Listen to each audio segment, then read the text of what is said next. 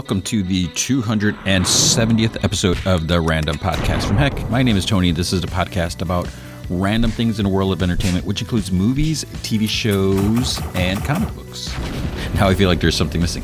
A big shout out to Dave McPhail and Andrew Loken. They are big supporters of the show. You can be a supporter by going to patreon.com/gmanfromheck. Any amount you can commit to will be awesome. If you commit at the Rick Jones tier or higher, you get access to the Secret Podcast from Heck, which is an additional 30 minutes of podcast entertainment every single week. I've been talking about some Batman comics from like the early, like 1960, 1963, and it's just like weird and zany and just really cool in my opinion. I sometimes talk about movies, sometimes I do like opinion pieces on certain topics. But if you can't commit to a monthly commitment, you can also help out by going to coffee.com/gmanfromheck, and you can buy me a virtual cup of coffee or four. That is ko-fi.com/gmanfromheck. All right, this week, there's no main sort of theatrical movie release. There is a movie feature. The movie that I almost went to see was Pray for the Devil, and that's Prey. It looks like it's just like an exorcism movie, and I feel like there's been so many exorcism movies, and I'm curious. I've seen the trailer a few times going to the theater. I was just like, I don't know. I felt like there's enough other stuff to talk about. And I was like, do I want to pay to see this in a theater? I'll see it at some point. So I didn't do that. So the main feature is going to be The Peripheral.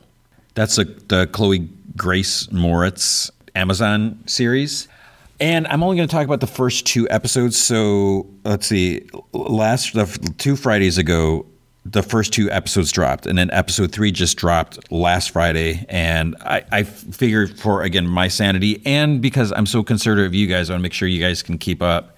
In case you haven't had a chance to watch episode 3 yet, you can hear about that next week. That's the real reason, right?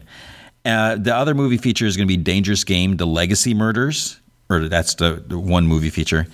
This is a movie, and I was released limitedly in theaters. I bought it on Vudu. So this is a movie written by Brian Buccellato. So if you know Brian, him and Francis Manapul, they did The Flash, New 52 Flash run. Awesome, amazing. I love that Flash run. They worked on Detective Comics, and Brian's done other comic stuff. And he wrote this movie, and it stars Jon Voight and Jonathan Rhys-Meyers. I guess the easy way to say it's kind of like Ready or Not, the Samara Weaving movie. So it's kind of like Ready or Not and Saw, maybe even like Knives Out if you want to mix that in as well. So it's an interesting movie. Obviously it's a lower budget movie, but there's some cool things. There's some cheesy things with the acting and at some points, but you can hear about that. Then we have another episode of Star Wars Andor. We have Stargirl. We have a weird episode of Chucky, which apparently people liked. I didn't like it so much, so you can hear why. And then the season finale of The Patient and the season finale of House of the Dragon. So there's a lot, plus comic books and news. There is a lot of news this week, so let's get to it. First thing, you may have been hearing mention of Henry Cavill. Without getting into specifics, but like Dwayne Johnson said, so I think Black Adam and Superman should face off against each other. It seems fitting and natural because of the powerhouses of who they are, the characters and everything like that. Henry Cavill on I think it was Monday, he posted like a little video on Instagram, like him in the costume, and he says that he's excited for an enormously joyful Superman to return, and he said that there's like a bright future coming. And so does that mean that Zack Snyder is going to be nowhere near involved with it? I don't know. I mean, the thing is, Superman is supposed to be a symbol of hope. Don't get me started on Man of Steel. And if you like it, that's fine. You're entitled to your wrong opinion, but Superman doesn't kill. He shouldn't kill. He can find other ways to solve a problem. But Henry Cavill is great as Superman. So I would love just give us just an awesome Superman. But we don't need We do not need just slow motion scenes left and right all the time. My goodness. So speaking of DC in the future, James Gunn and Peter Safran are co-CEOs of DC Studios. So there's no more DC films, and they're doing DC Studios. They're trying to be like Marvel Studios. I don't know, coincidence. And so James Gunn's obviously going to be handling the creative side. Peter Safran's going to be doing more of like business and production. There's still, it says that there, now I meant to look up Peter Safran. The name sounds familiar, but I'm a dum-dum sometimes, so I'm probably just blanking out. But because it said both of them are still able or will possibly like be directing and producing stuff. So I don't know if that means Peter Safran has directed stuff. Maybe he's directed stuff. Again, I should know this. So just because, everyone's saying about James Gunn, it doesn't mean he's not directing anymore. He's still going to be doing both things. And like Kevin Feige commented on it, because this basically means, he's not going to be doing any Marvel stuff. And Kevin's like, I'm going to be the first in line to see whatever he does. So that was cool. That was nice. And he's saying how he's a big fan of his and all that. Then speaking of Guardians of the Galaxy, so we had a trailer for the Guardians of the Galaxy holiday special, which comes out on November 25th. So it'll be on Disney Plus. It looks silly. It's a holiday. It's supposed to be silly. James Gunn, I think he's trying to channel like the Star Wars holiday special aspect, which is something else. And he's kind of going for that. So if you watch the trailer, spoilers if you haven't, Peter Quill, Star-Lord, is sad, so they want to try to make him happy, so they're going to take him to Earth, and they want to have Peter meet his hero. I won't spoil who his hero is in case you haven't watched the trailer and you do want it to be a surprise, but just watch the trailer. I mean, it's worth watching. So I definitely will watch that, and we'll see what happens. Zoe Saldana commented about how they're already getting ready to say goodbye because this is it. This is wrapping things up. James Gunn also said that this is going to be the last time we see these characters or like this. Now, I don't know if that necessarily does this mean we'll never see the Guardians of any of these characters before, or does this mean like this version of the team? Because I don't see why. I get that he formed his team. He really put his stamp on these characters and all that. But who's to say that someone else isn't going to come in and use them for something? And, whether you some of them or all of them, try to whatever. Or maybe they're all going to die at the end of Guardians of the Galaxy Volume 3. I don't know. But, she was saying how it's kind of like, bittersweet, knowing that the ending is coming and all that. So we'll see. Ant-Man and Wasp Quantumania, the trailer came out, and it looks interesting, and it's going to be weird with Jonathan Majors, right? He's King. It'll be really interesting to see how this picks up from Loki and what we're going to see. So I'm really curious, what they're going to do with that. Black Panther or Wakanda Forever, there's some reactions that came out. I didn't really read any because I'm trying to avoid it. So that this movie comes out next week, or this week, next week for us. I'm trying to figure this out. I'm trying to remember. But there's like more clips that came out. I think there's like a Rihanna song that came out. I'm never really listened to Rihanna music, but people are making a big deal, so maybe it's really really cool. So that's great. But I'm avoiding the clips. It's at the point now where the movie is almost here. You don't need to sell me. I don't need to see any more clips or anything like that. So I'm going to avoid them. Hugh Jackman talked about returning as Wolverine, and one quote or one, I think he said that after seeing like a screening for the first, he's like, oh man, he's like, we could have done like a 48 hours, like Nick Nolte, Eddie Murphy. And just to play it like that. But then I guess since it's been starting, Ryan Reynolds, because they're friends, he's like, you should come back as Wolverine. You should come back as Wolverine. And he's like, no. And then finally he's like, yeah, I think I want to do it. And I think it actually like kind of surprised Ryan Reynolds, and it was like perfect timing because they're like at the stage where trying to figure out like what they're going to do and what direction and what the story will be.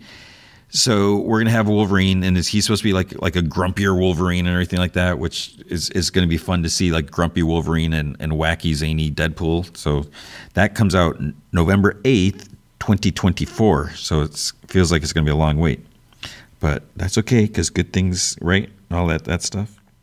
HBO Max, there's stuff about the Green Lantern series. So a lot of people were concerned, like, oh no, it's going to get canceled because the new CEO is canceling everything and all this. So it's not really getting canceled, but it is kind of getting revamped, the new direction.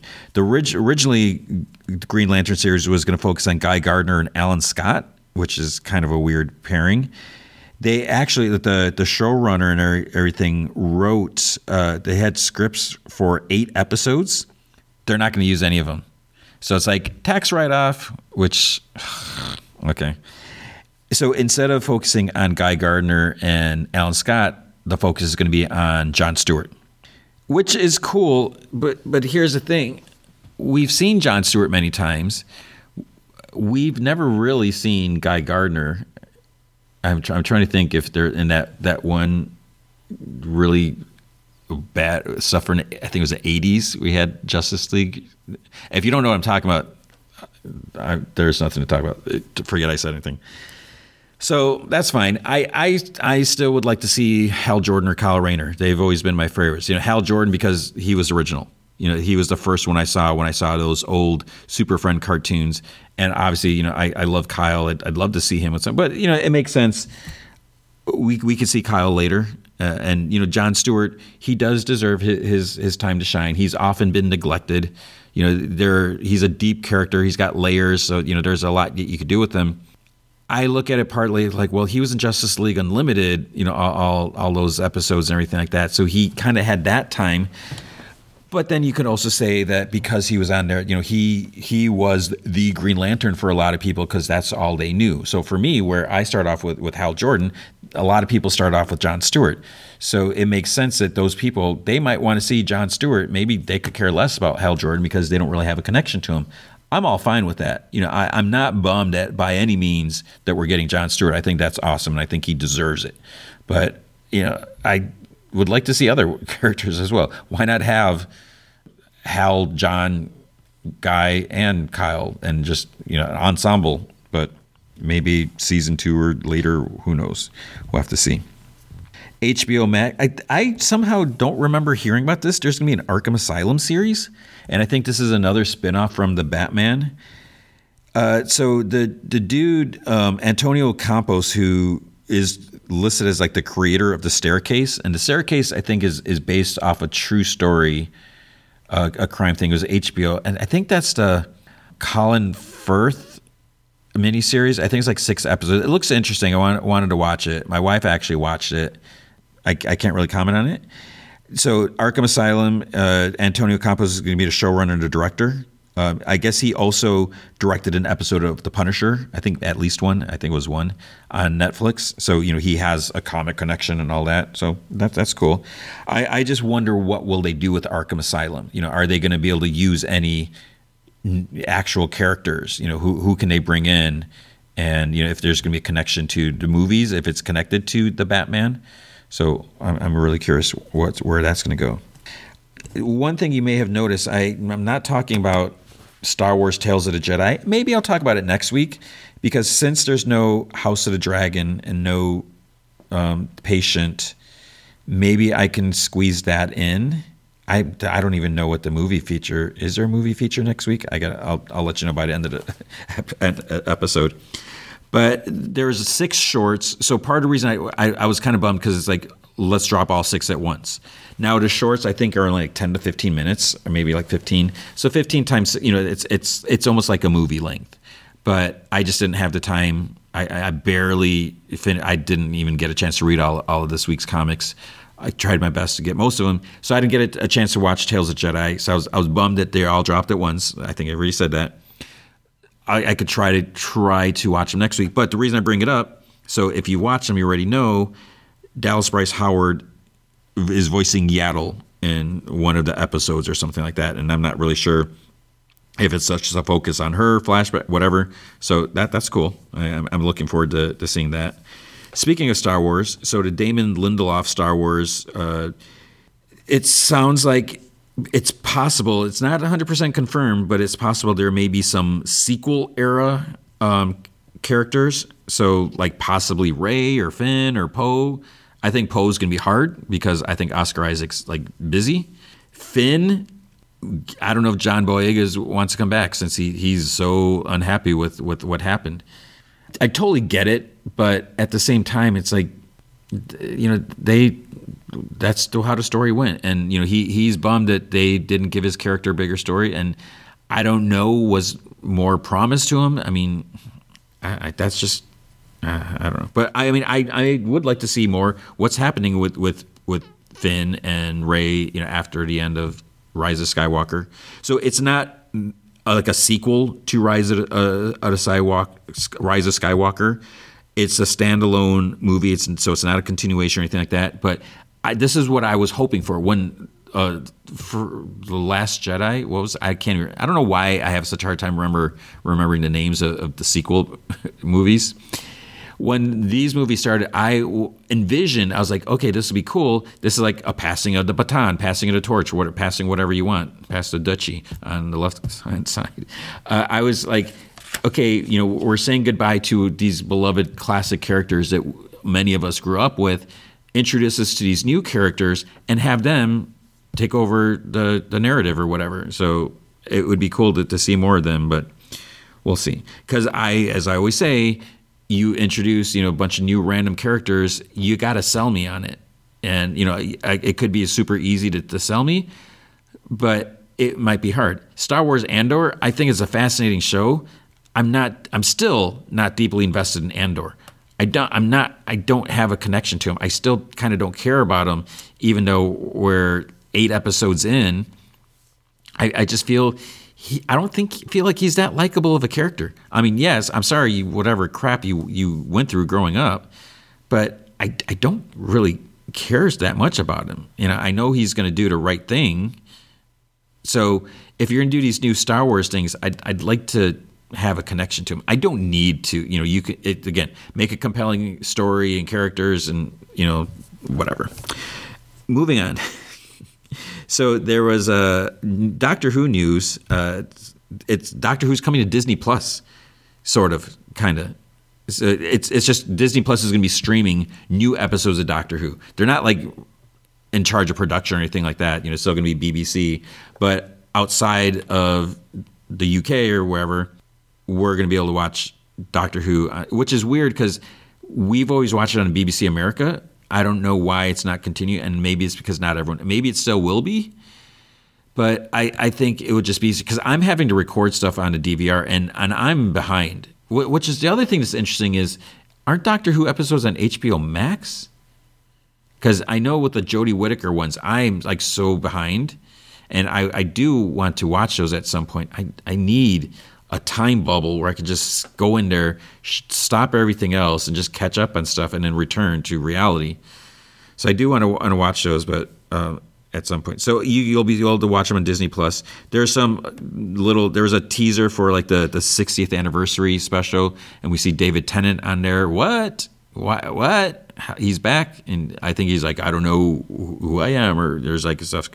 I don't know. It's going to be interesting. So we'll see that. And I think I heard that Tegan and Ace are coming back with this new Doctor. I'm really curious to see this new Doctor too.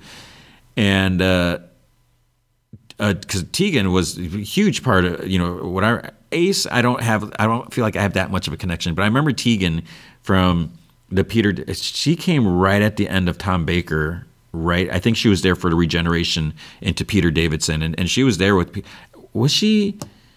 Or was she there to Colin Baker? Was Tegan still around with Colin Baker? Colin Baker was such a jerk when he came on. But yeah, anyways, so it'll be cool if they're back, because I think I saw something where they were like in tears that they're asked to come back. They're so happy, and I think that's awesome because, I would find it so fascinating to have characters who were, because I always wonder what happens to the companions after they stop hanging out with the Doctor. When they try to return to their normal lives, knowing that they've gone through time and space, and now it's like, okay, I'm going to go back to working in the cubicle or whatever. So I would love to see where it's going to go. The Flash season 9, I find this kind of interesting. They've added, I don't know I've never really paid attention to her name or heard it. Javicia Leslie. So Ryan Wilder, Batwoman, she is going to be on The Flash, but she's going to be the villain. So it's like, wait, what? Because at first I was like, oh, they're bringing Batwoman onto The Flash. That's cool because, Batwoman, unfortunately, is canceled, even though, I didn't watch the last 2 seasons. So I was like, maybe they're going to have Batwoman hanging out with in Central City. Who's watching Gotham? I don't know, but it'll be cool to see her. But apparently she's going to be the villain or something like that. So her role is top secret. They're not saying what's going on. The rumor is that she's possibly going to be Red Death. So in the comics, Red Death is an alternate, like, evil version of Bruce Wayne. So after Bruce Wayne's Robin sidekicks, whatever, are killed, he taps into, like, the Speed Force and steals or absorbs, buries, the Flash's powers or something like that. So, okay, why not? We have the final season. Let's do what we need to do and make something cool. Just as and although, so that's the thing. It'll probably, this is what's going to happen. I was about to say it'll be cool to have a villain who's not directly tied to this, having speed powers, but if this sounds like maybe there could be, but that's fine. Everything's always about speed, I guess. John Core, who plays Chillblaine the last 2 seasons, has been promoted to series regular. So that's good for Caitlin, or that's good for, well, I was going to say it's good for Frost, but there is no Frost, maybe? Will there be? There is a non-comic related stuff, but there is a trailer for the Pale Blue Eye. So this is a Netflix series with Christian Bale, and it looks interesting. You watch this trailer, it's like, wait, what? Read the synopsis. I don't have the synopsis in front of me, but I think there's like, it's something that's tied to Edgar Allan Poe, but there's like this victim that was, there's this dead body or whatever. Then they realize it's like the heart's been missing, the heart's been taken. So I'm curious to see that, and I'm really curious to see, Christian Bale doing like a Netflix movie, whether it was made and then Netflix bought the distribution. I don't know, like how it all came to be, but that could be interesting.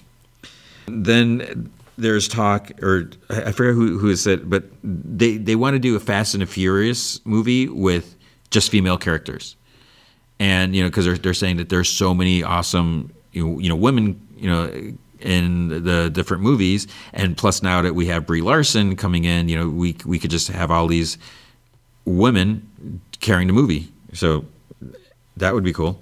And of course Vin Diesel, because he's like, how attached is he? In charge is he like in charge of making decisions as well? Since does he own a piece of it? I don't know, but he's on board with it too. So okay, that's cool.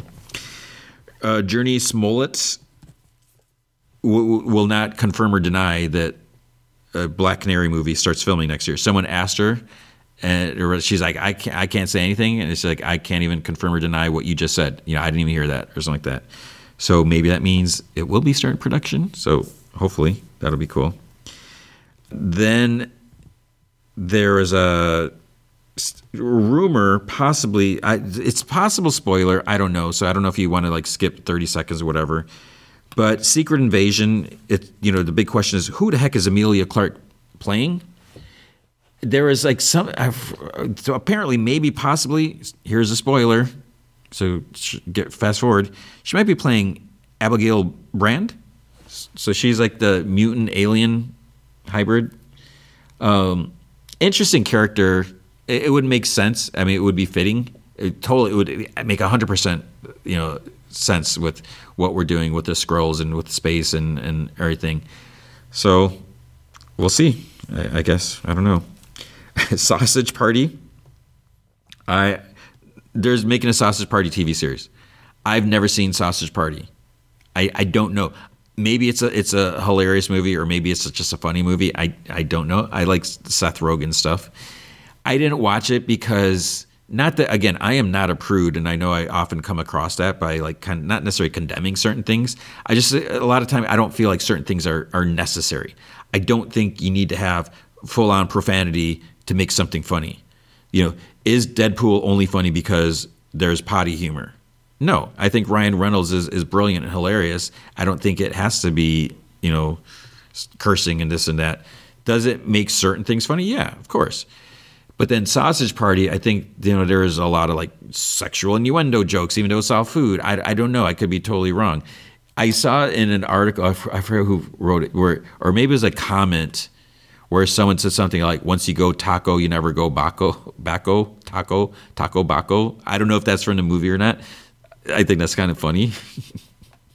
It's so dumb. So if it was actually, I don't know if it was random commenter just made that up or if it was in the movie. You can tell me if you saw it. Should I see Sausage Party? Maybe I should watch Sausage Party and talk about it on a secret podcast. Maybe, we'll see. But yeah, so there's going to be, and it's like 8 courses, so I guess it would be like an 8 series, or 8 episodes. I don't know where. I didn't see like where it might possibly appear. So I don't know who put it out. Servant, M. Night Shyamalan's Servant. So this is the Apple Plus series. This series is so freaky and so stressful, whatever. Season 4 is coming out. It's the final season. I was like, my goodness. I don't want it to end, but part of me is like, whew. But there's a trailer that came out, and it shows, it kind of recaps a lot of things, shows a lot of the crazy things, and it's like saying that we're going to find out all this stuff. But man, January 13th that comes out, so that looks nuts. So if you have Apple Plus, or if you've been thinking about it, get Apple Plus, watch Servant, definitely watch Severance, and then watch Ted Lasso, which I still haven't watched. I need to do that, but I don't have time. So there's a lot of stuff on Apple that I feel like goes under. For All Mankind, I kind of wish I talked about that on this podcast, but I still haven't finished the last season. There's a lot of cool stuff on Apple Plus. And then the last bit of news is rumors, possible WandaVision sequel, spinoff, Vision Quest spinoff, something. So one thing the first thing I read is a WandaVision sequel possible, and then another thing, it sounds like just a Vision Quest like spinoff where Wanda may appear in some episodes but may not be in all of them, and part of it is is she available? Elizabeth Olsen, if not Wanda. I'm sure Wanda can be made available if whatever. So we'll have to see, because basically if you watched WandaVision, like where is the Vision? And, we haven't seen Vision since. So, they could definitely do that. I feel like it's something that needs to be addressed at some point. But if it happens, it won't be for a while because, the Agatha Harkness series, I guess, would happen first. And we'll have to see. So that would be cool. And I think that is it for the news. So it's a little longer, but like I said, there is a lot. Okay, for comic books at Image, we had American Jesus #1. I started reading this, and I was a little confused. I wasn't really clear what's going on. So the synopsis, is by Mark Miller, Peter Gross, Tom Coker doing the art. The third and final volume of Miller and Gross's Antichrist trilogy is finally here and coming soon as a live-action horror series from Netflix.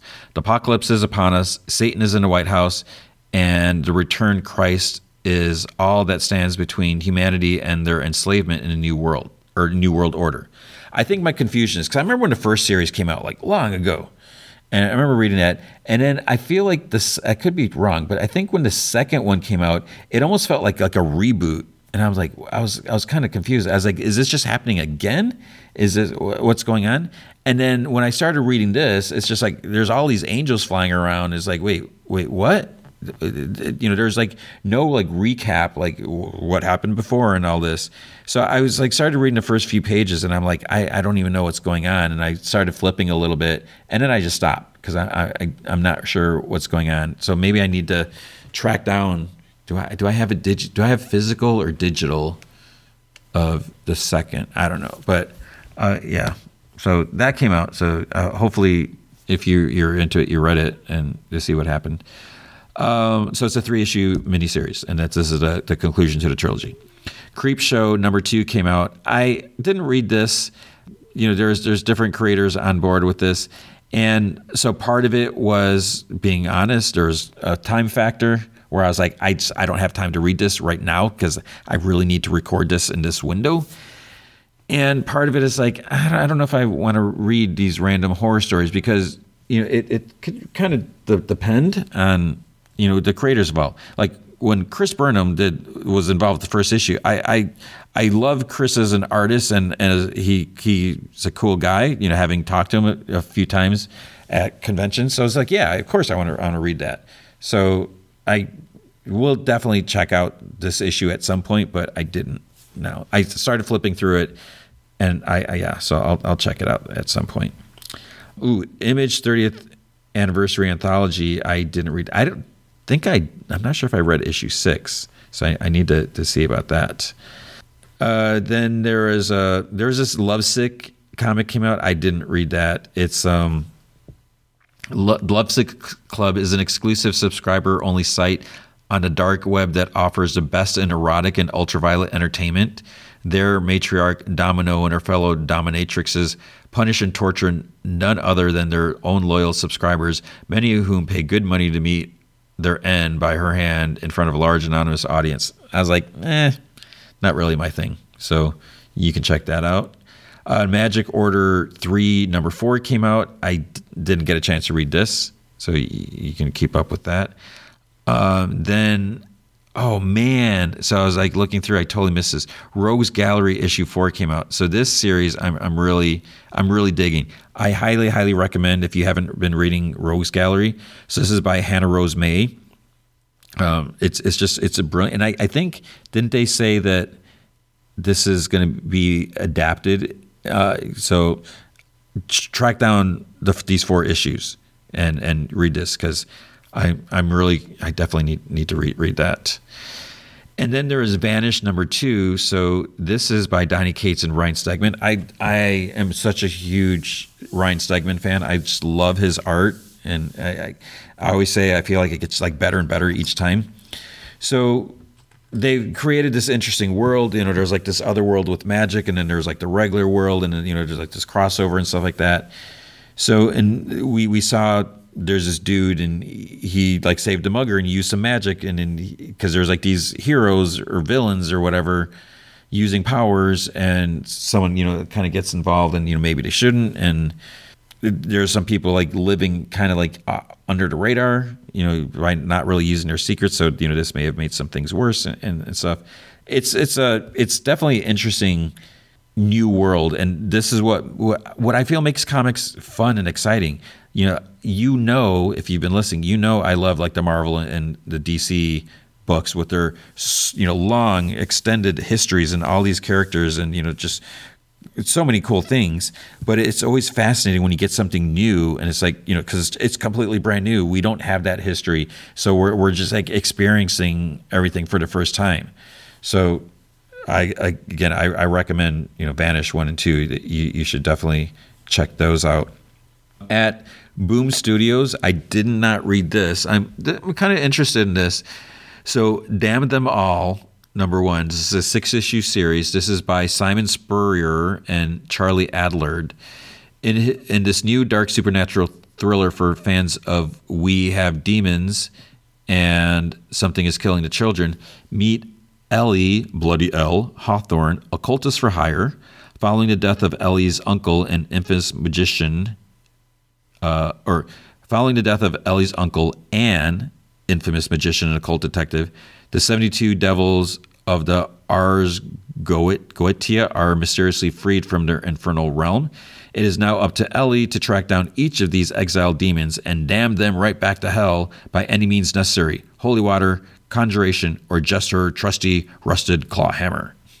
Legendary The Walking Dead artist Charlie Adler teams up with Step by Bloody Step scribe Simon Spurrier to introduce your favorite new occult antihero since John Constantine.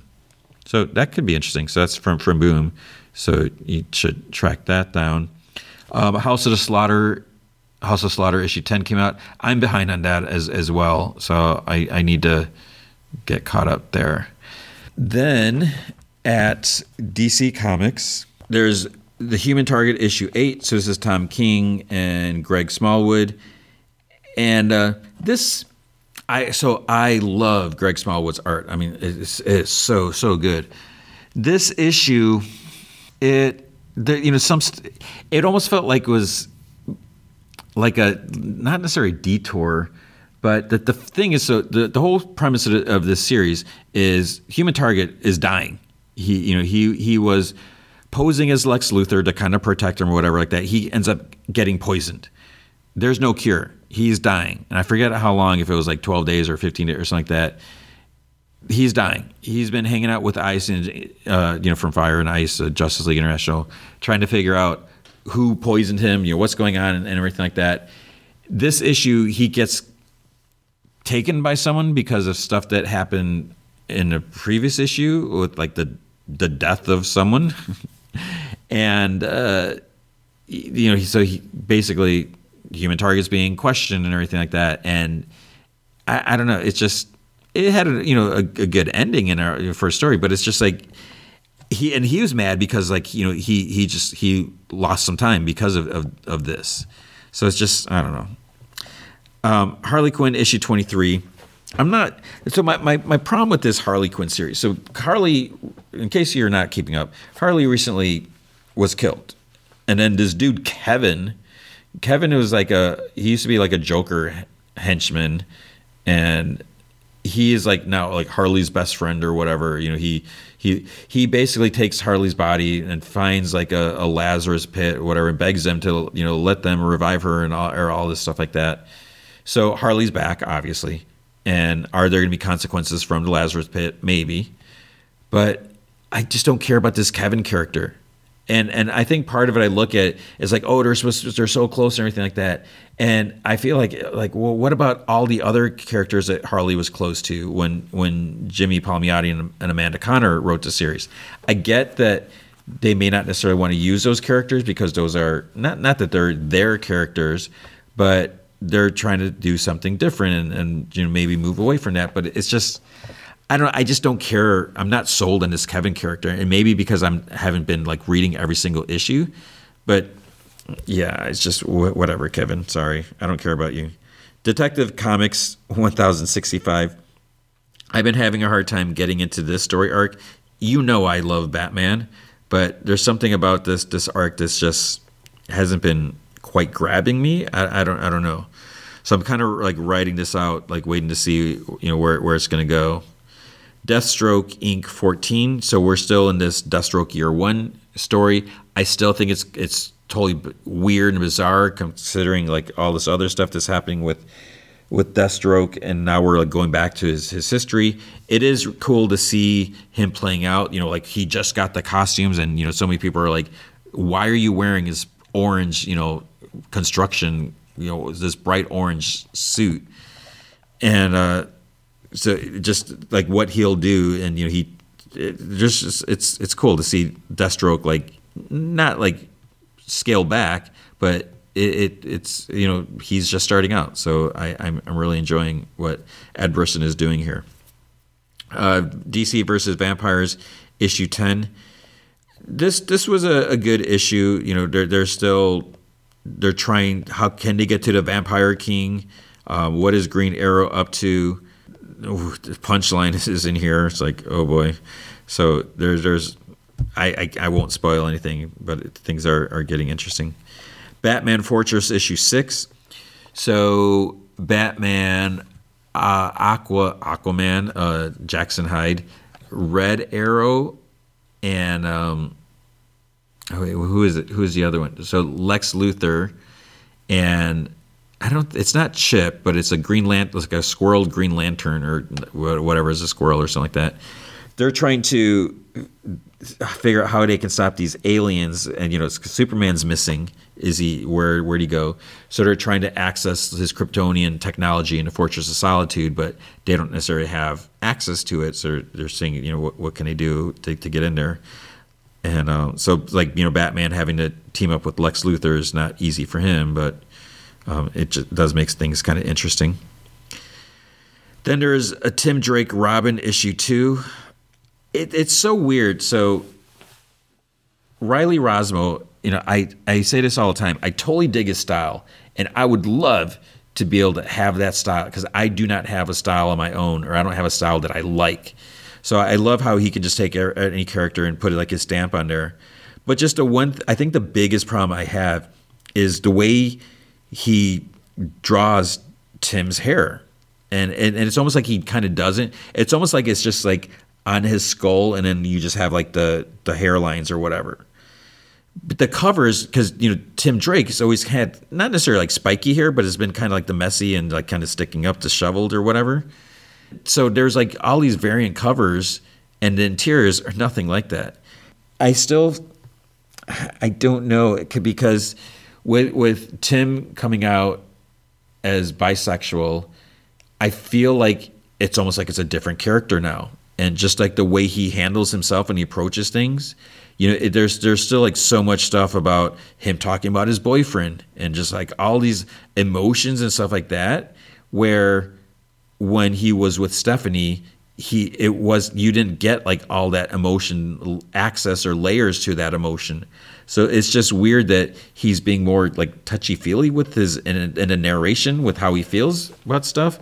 And he, there's all this talk about like distancing himself from Bruce Wayne and Batman. It's like, dude, you haven't been hanging out with Batman in the longest time. So it's like, what are you talking about now? So it's just a little weird. And the GCPD like hate Tim Drake for his Robin for some reason. And there's this murder. They're like, oh, it's him or something like that, and they're just accusing him. So it's just. And I get it, it's to move the story or spice up the story or whatever, but it's just, I don't know. It just feels like it's a bit much. Maybe I'm just being too picky or too demanding. I don't know.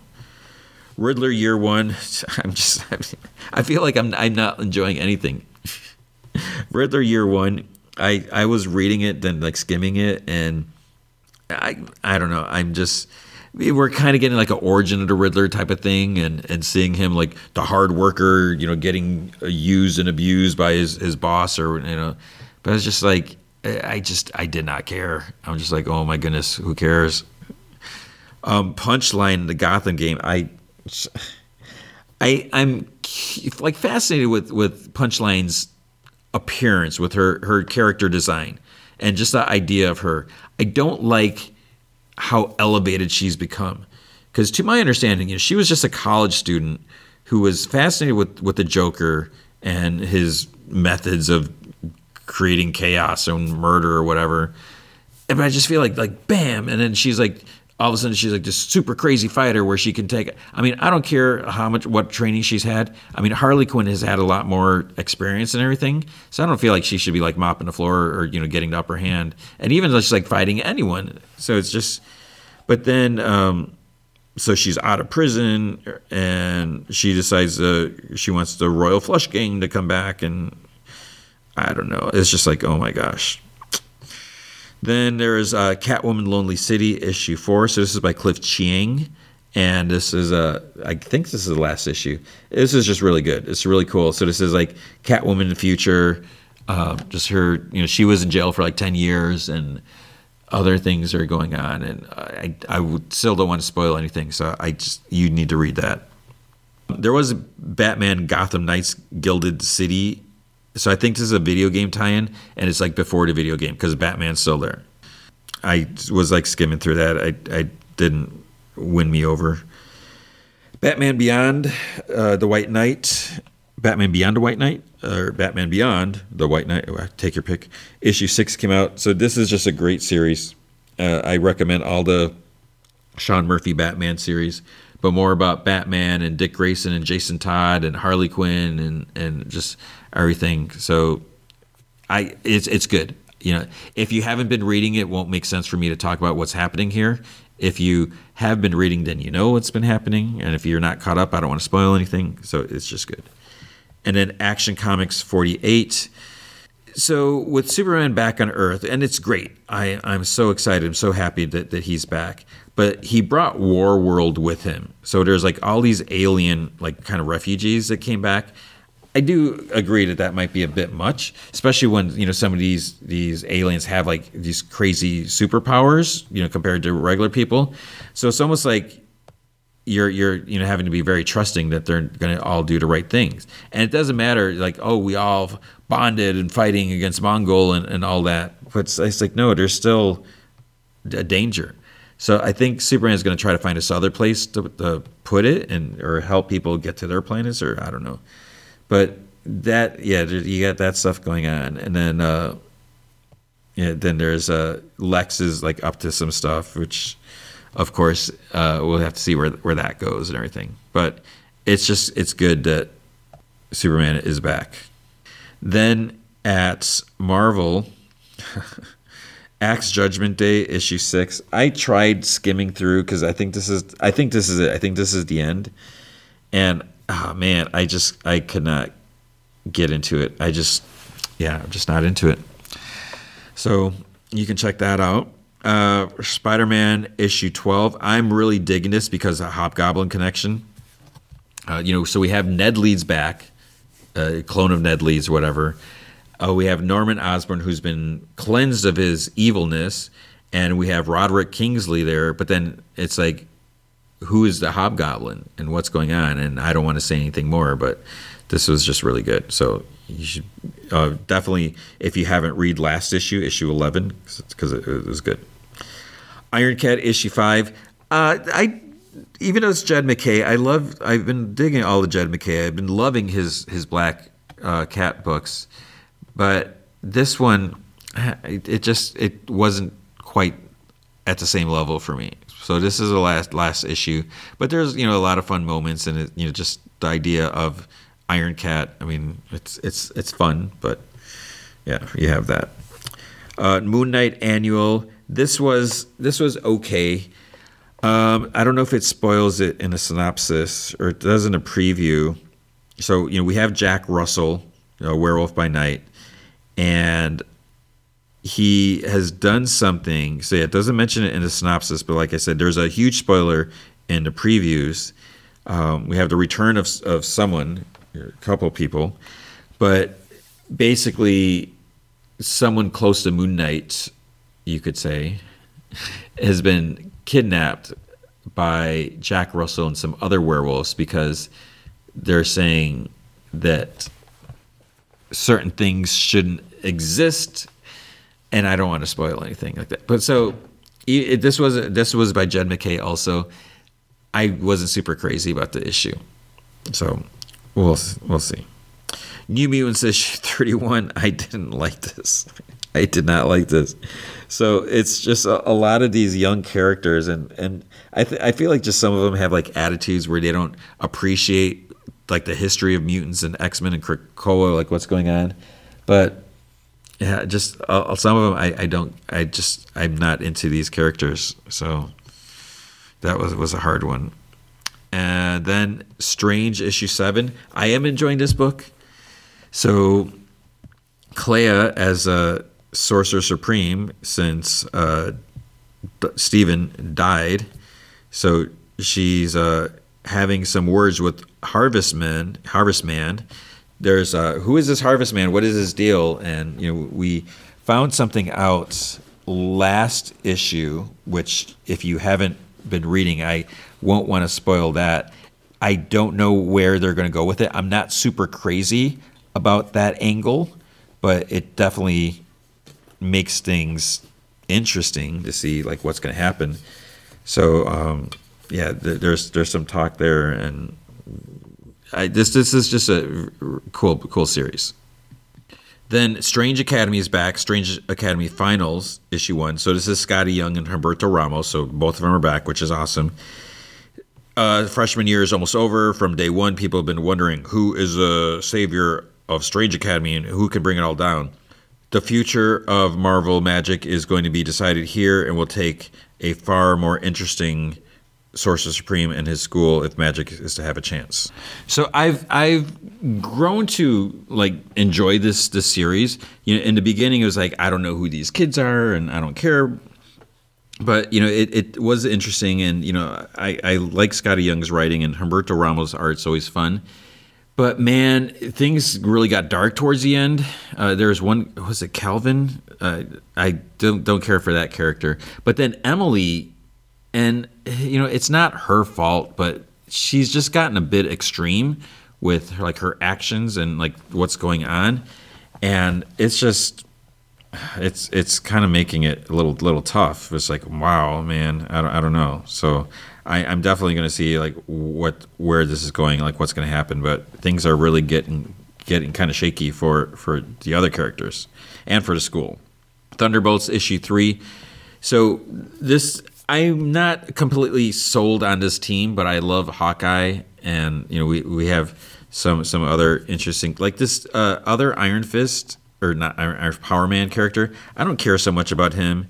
It's interesting that we have Clint and America Chavez, since she's like best friends with Kate. But so we have them. We have Monica Rambeau on the team, and it's just the idea that this is more like not like a government team, and because they're having to do like press conferences and this and that, and so Hawkeye is trying to take leadership of the team and get them. He's like, just because we're all together doesn't make us a team, because they actually have to train and be comfortable with each other and stuff like that. And then like the last page is kind of interesting, because he calls someone just to kind of talk about like what he's going through and how he's handling things. So I thought that was kind of cool, and it just adds some new perspective on some things. So you should check it out. The Variants issue 4. This is I'm really into this series. So this is Gail Simone and Phil Noto. We have Jessica Jones, but there's been all these variants of Jessica that have arrived, and it's like, what's going on here? Part of the problem also is this woman told Jessica that Purple Man, Kilgrave, put like a time bomb in her mind. So it's like 10 years after whatever, she's going to turn on her family. And at first she's like, no, that can't be. But then now, what if it's true? And, so Luke and Danny are in danger. So she's trying to figure out what's going on. And then, we find out a little bit more, because there was the fact that also when Jessica was with some of the variants, she got a message like, don't trust them. So it's like, wait, does that mean something? And so, yeah, there's some interesting things there. Venom issue 12, I didn't even look at that. I haven't been enjoying it lately. Wolverine 26, I decided not to read this just yet because of time. So I was like, okay, sorry, it's not going to happen. I've been okay with Wolverine, with this volume of Wolverine. But this issue says the mark of the beast. On defense or offense, Wolverine is Krakoa's weapon, but that doesn't mean he attacks where Beast aims. And McCoy's latest ask is going to set him on a startling and revelatory path set to redefine his future. Perfect jumping on point for new readers and a culmination of story threads from the start of this volume no continuing reader can afford to miss. So, yeah, I guess I got to read it at some point. Then there is Exterminators issue 2. I wasn't completely won over with the first issue, but this is more. So 4 deadly ex-women find themselves held captive and fighting for their lives, and more importantly, fighting to get revenge on the dead man who did this to them. So, yeah, I didn't get to read that one either. Maybe I will. And maybe you will, so let me know. And with that, there's also X-Men Legends. I didn't read that. And Nocenti, it's the reason I didn't read it is the Mojo World. Can the X-Men survive Mojo World? It's a long shot. So Ann Nocenti returns to her co-creation with an all-new story set after the original Longshot miniseries. Longshot's adventures on Earth may be over, but before he can continue his mission, he's pulled into Mojo World for a multi-picture deal he simply can't refuse. So it's just like, I'm not a big Mojo fan. I just feel like it's too, and Mojo World is just, it's not my thing. So I didn't read it. Maybe someday I will. I don't know, but I didn't. So that's gonna be comics for the week. All right, with House of the Dragon, season 1, episode 10, The Black Queen. So this is the pretty crazy season finale. Kind of crazy. So it starts off, Rhaenyra finds Luke and he says, "The sea snake's going to die, isn't he?"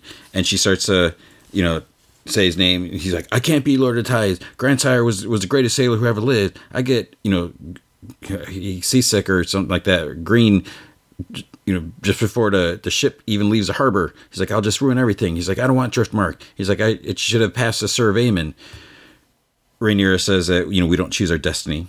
It chooses us. And she says that, Grandsire left her to choose whether or not to be his heir. And she's like, "Yeah," or he's like, "Yeah, you told us." And she says the truth was she was frightened, just as he is now. She says she wasn't ready to be queen of the Seven Kingdoms, but it was her duty. In time, she came to understand that she had to earn her inheritance. He's like, "But I'm not like you, so perfect." And Rhaenyra just like kisses his cheek. She's like, "I'm anything but." She said her father helped her oversee her duties. His mother, Luke's mother, her, will do the same for him. Then this knight, Sword Laurent, whatever, comes in. He says that Princess Rhaenys has arrived on Dragonback, and she urgently requests an audience with her and Prince Daemon. So Rhaenys, she gets like right to it. She's like, "Viserys is dead," and Rhaenyra is like silent. Daemon like slowly turns around because he was like whatever, being too cool for school and not really paying attention. Rhaenys says that she grieves the loss with her because her cousin Rhaenyra's father possessed a kind heart, but then she's like, "There's more. Aegon has been crowned as a successor." So this kind of surprises Rhaenyra. Daemon asks, "How did Viserys die?" Rhaenys says that she cannot say, and Rhaenyra is like, "How long ago?"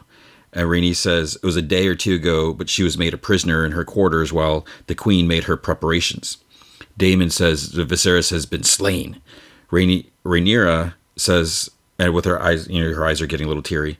She's like, "Alicent demanded you declare for Aegon?" And Rhaenys is like, "She did."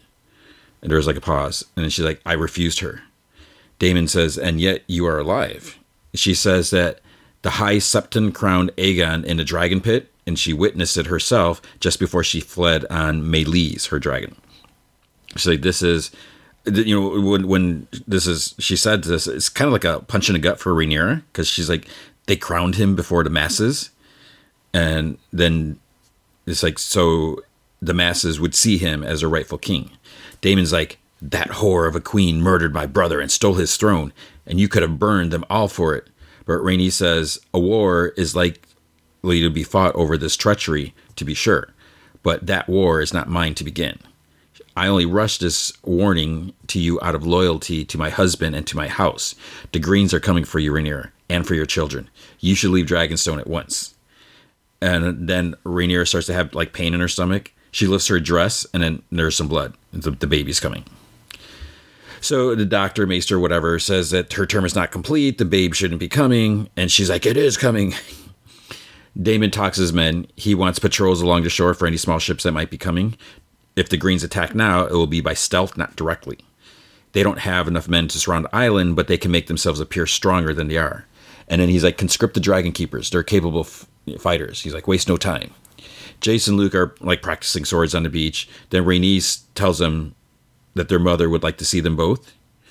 Rhaenyra is still in labor. She's like, standing. She's trying to, whatever, just get things going, I guess. She tells them as they come in, she's just like in pain, just like leaning against like a pillar or whatever. She says that their grandsire has passed. The Greens have repudiated the succession and claimed the Iron Throne. Aegon has been crowned king. Jace asks, "What's to be done about it?" And she says, "Nothing yet." And then he asks, "Well, where's Daemon?" And she says that she doesn't know. Gone to madness, gone to plot his war. Jace starts to dart off, and then she calls out to Jace. And she's like, "Whatever claims fall on her, now he is now her heir." She's like, "Naught is to be done, but by my command." So Daemon is told that a raven was sent. The sea snake's fever has broken, and he has left Evenfall. It's not clear where he's sailing to, because they don't know like what side he's, whose side is he going to choose. Daemon wants to send ravens to their nearest ally, like Lords Darkly, Macy, and Barts or whatever, some other one. Daemon says that he'll fly to Riverland himself to affirm Lord Tully's support. Jace comes in. He comes in and says that he'll do no such thing. His mother has decreed no action to be taken while she's abed. Daemon pauses because he's like, Then he says, "It's good you're here, young prince. you need to patrol the skies on Vermax. Then he just repeats, like, did you hear what I said? Damon has Jace come with him to learn a thing about loyalty. So Damon takes a couple night guards. They say that he says that they swore an oath to the king. He asks about their loyalty. One knight says that he swore to King Jaehaerys and then to his grace, King Viserys, or Viserys. Man, these names are killing me. When he succeeded him, Damon asks if he acknowledges the true line of succession. He's like, yes, my prince. Do you recall who King Viserys named as his heir before his death? Then the other knight says Princess Rhaenyra, and Damon nods. He says that he's grateful for their long service to the crown, so I'm presenting you with a choice. And then his dragon like comes up like over, you know, a little hill from behind. He's like, swear anew your oath to Rhaenyra as your queen, to Prince Jaehaerys, or Jaehaerys, Jaehaerys, these names. Swear your oath to Rhaenyra, your queen, to Prince Jaehaerys as the heir to the Iron Throne, or if you support the usurper, speak it now, and you'll have a clean and honorable death. But if you choose treachery, if you swear fealty now, only to later turn your cloaks, know that you'll die, screaming. And Rhaenyra is screaming at the same time. Handmaidens are asking, like, "Oh, can we help?" What, you know? And she's like, "No." And she keeps getting like flashes of her dragon. So I don't know. Is there like a psychic connection? I don't know. Then there's like whoosh, like blood, whatever. I don't know, water break, whatever. And then she pulls the baby out like with her hands, and then she like it plops down on the floor, and then she like slowly picks up the unmoving body. So her baby died. It was too early. So this is all Alicent's fault. Let's just say that. She the stress of the news and, you know, hearing about her dad and the throne. So Rhaenyra wraps up the baby herself for the ceremony, you know, due to the funeral thing. Damon's like walking along the cliffside. Then there's a funeral. They're all there. This knight comes and he's like, I mean, no harm. I think it was Eric with an A, because of the two twin brothers, whatever. So he pulls out. He has a pouch. He has Viserys's crown. He kneels. He's like, I swear to the queen with all my to ward or something like that, with all my strength, to give my blood for hers. I shall take no wife, hold no lands, father no children. I shall guard her secrets, obey her commands, ride at her side, and defend her name and honor. Daemon stares at the crown. Then he's like holding it. Then he puts it on Rhaenyra's head and he kneels. He's like, my queen. And everyone else kneels, like her kids and Daemon's girls and everyone there. You know, it was kind of touching for some silly reason. And so one of the things, and I'll talk more about this at the end. It's weird because with this show, with the time jumps and just the aggressive storytelling, you know, just the way they're just zipping through the timeline or whatever, I feel like we don't really have that much of connection. At least with Rhaenyra, we've sort of seen her grow from you know, a child to an adult, and you know, now she is finally the queen, and it's weird how fast it's happening. And if this would have played out longer, you know, if we would have seen her as a younger child, because we had like two time jumps. But anyways, it was nice to see everyone acknowledge it, that she was the queen. So then we see there's big black table, you know, there's several candles and stuff that are lit, that's placed like under it, and it kind of lights up this big map on there. So it's kind of cool the way it looks. Rhaenyra walks in, and Daemon introduces her as Queen Rhaenyra, first of her name, blah, blah, all this stuff like that. Then he's like, Your Grace. There's several others in the room, and then Rhaena, her stepdaughter, I think, gives her like some wine or whatever, and she takes it, and then they all look to her. So she's, because, you know, now she's on duty, like, you know, so they're looking to her to tell them, you know, what's up. So she asks what their standing is, and Daemon says they have 30 knights, 100 crossbowmen, and 300 men at arms. So Dragonstone is relatively easy to defend, but as an instrument of conquest, their army leaves a lot to be desired. He sent word to his loyal men in the City Watch, so he'll have some support there, but he cannot speak to the numbers. And they already mentioned that, like, that basically those who are still loyal, I think they like locked them up or something like that. Another dude says that they already have declarations from 5 places. They talk of some other places, and then some will have to be spoken to or reminded. So Rhaenyra asks Rhaenys what news she has, and she says that Lord Corlys is sailing to Driftmark to declare for his queen, for her. Rhaenys says that the Valaran fleet is in her husband's yoke, and he decides where they sail. Then she asks what of their enemies, and Daemon says that they have no friends among the Lannisters. Name sounds familiar. She says that without the Lannisters, they'll not likely find any allies. I forgot if she said it's west or south of the Golden Tooth. I don't remember. And then he says that the Riverlands are essential. So there's something about the Riverlands. I don't know what that means. If it's something that was mentioned earlier in the season or whatever, because when he mentions it again, and then she kind of like gives him a look. So it's like she doesn't want him to go, or I don't know. Then this one dude said all his talk of men is moot. They have a power not seen since the days of old Valyria, the dragons. So Rhaenyra says that the Greens have 3 dragons as well. And, Daemon says that they have 3 adults, and by his count, they have Syrax, Caraxes, and Meleys. Rhaenyra's sons have Vermax, Arax, and Tyraxes, and then Baela has Moondancer. And Rhaenyra says that none of their dragons have been to war, so they don't really have the experience. He says that there are still unclaimed dragons, and there's wild dragons. He also has a score of eggs incubating. And then one night dude tells Rhaenyra that a ship has been sighted offshore. There's a lone galleon flying a banner of a 3-headed green dragon. So Daemon says, alert the watchtowers and, sight the skies or something like that, see who's coming. And then he leaves the room. So it's actually Otto. He walks up that pathway when they first went to talk to Daemon. And, he has some knights with him.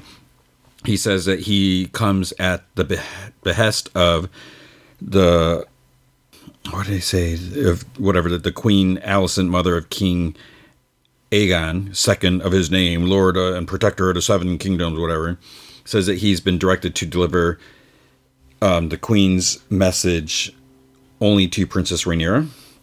And then he asks, where is the princess? This dragon flies up, Rhaenyra's on it, flies around, for a bit, knights are kind of getting a little worried, and then it lands behind them on the path. So Daemon and his knights, whatever, are in the front, and Rhaenyra is in the back. The dragon roars. She gets off, walks down, walks past the knights, past Otto, and she, to Daemon's side. And Otto's like, Princess Rhaenyra. She corrects him. I'm Queen Rhaenyra now, and you are all traitors to the realm. He's like, Queen Aegon Targaryen, second of his name, and his wisdom and desire for peace is offering terms. So basically he says, acknowledge Aegon as king and swear obeisance before the Iron Throne. In exchange, his grace will confirm her possession of Dragonstone. It will pass to your trueborn son, Jacaerys, upon your death. Lucerys will be confirmed as a legitimate heir to Driftmark and all the lands and holdings of House Velaryon. Your sons, by Prince Daemon, will also be given places of high honor at court. Aegon the Younger will serve as the king's squire. Viserys will be his cupbearer. And then finally, the king, in his good grace, will pardon any knight or lord who conspired against his ascent. Daemon's like, I would rather feed my sons to the dragons than have them carry shields and cups for your drunken usurper. He says a word that I will not say. They can say it in Britain, whatever. Your usurper C of a king. So it's like he calls him a runt, but that's not what he called him. Otto says that Aegon Targaryen sits on the Iron Throne. He wears a conqueror's crown. He wields a conqueror's sword. He has a conqueror's name. He was anointed by a Sutton of faith before the eyes of thousands. Every symbol of legitimacy belongs to him. And then there is Stark, Tully, Baratheon, houses that have also received and are present, considering generous terms from their king. So basically, like the king's like, oh, we'll give you a bunch of like goodies if you like swear loyalty to us. Rhaenyra says that Stark, Tully, and Baratheon all swore to her when King Viserys named her as his heir. Otto's like, stale oaths will not put you on the Iron Throne, princess. The succession changed the day your father sired a son. He only regrets that the king and she were the last to see the truth of it. So it's like, you're such a poop head. Rhaenyra walks up to him, pulls off this pin. She like flings it off the side. She's like, you are no more the hand than Aegon is a king. And it's like fudging traitors. And then the knights with him kind of put their hands on their hilts, like getting ready to attack. Otto's like, Grand Maester. And then he gives something to Otto, who gives it to Rhaenyra. It's a page torn from the book that she was reading when she was younger with, I think it was like in a second episode, like her and Alicent. Queen Alicent has not forgotten the love you once had for each other. No blood need be spilled so the realm can carry on in peace. She awaits your answer. Daemon says she can have her she can have her answer now, stuffed in her father's mouth along with his withered ding dong. So he wants to end this. He called him a mummer or something like that. He wants to end his mummer's farce, and he draws his sword. Everyone draws theirs, and then Daemon tells Sir Eric to bring him Lord Hightower so that he may take the pleasure himself. Then Rhaenyra's dragon roars, and she's like, "No." And then Daemon just kind of puts the tip of the sword down on the ground and just kind of like puts his hand on top of it. So Rhaenyra says King's Landing will have her answer on the morrow. And then she walks away, and dragon like flies up. So they're standing at the map table again. Then Daemon says that it's no easy thing for a man to kill a dragon, but dragons can kill dragons and have. So the simple truth is they have more dragons than Aegon. Rhaenys says Corlys spoke of history, like he was always going on about it, so she knows it well. When dragons flew to war, everything burned. And Rhaenyra is like, I do not wish to rule over a kingdom of ash and bone. So it's like, is she considering the terms? And she says that as queen, what is her true duty to the realm? Ensuring peace and unity? Or is it, to sit on the Iron Throne no matter the cost? So Daemon says, that's your father talking. And she says that, well, my father's dead. He chose me as a successor to defend the realm, not to cast it headlong into war. Daemon's like, well, the enemy has declared war. She's like, what are you going to do about it? And then she's like, clear the room. So she asks Daemon if the promise of war excites him. And he says that, she cannot bend the knee to the Hightowers. They stole her birthright. And she asked if he could take the Iron Throne without putting Otto Hightower's head on a spike, would he take it? And he's like, you're not angry? And she says it's her duty to crush a rebellion. And she's like, my oath reaches beyond our personal ambitions. A song of ice and fire. And Daemon looks at her. He's like, what? And she's like, the coming war from the north, the conqueror's dream. She's like, Viserys, shared it with me when he named me his heir. And Daemon then, so he doesn't know basically what he's talking about. But then he grabs her by the throat, which is like, dude. And he's like, my brother was a slave to his omens and portents. Anything to make his feckless reign appear to have a purpose. Dreams didn't make us kings. Dragons did. But then it's like, as he's looking at her, they're close. It's almost like, does he want to kiss her or does he want to keep strangling her? Whatever. Then, he like lets go and she like stares at him. And then she's like, he never told you, did he? And Daemon just like looks away and he leaves. So he doesn't know anything about that whole story that Viserys told her. So Corlys lies in bed. He's like sweaty. Rhaenys is by his side. And she's like, you abandoned me when I needed you most. It's like both our children were stolen from us. And, then she's like, the grandkids needed him. And he says that he had no place else to turn.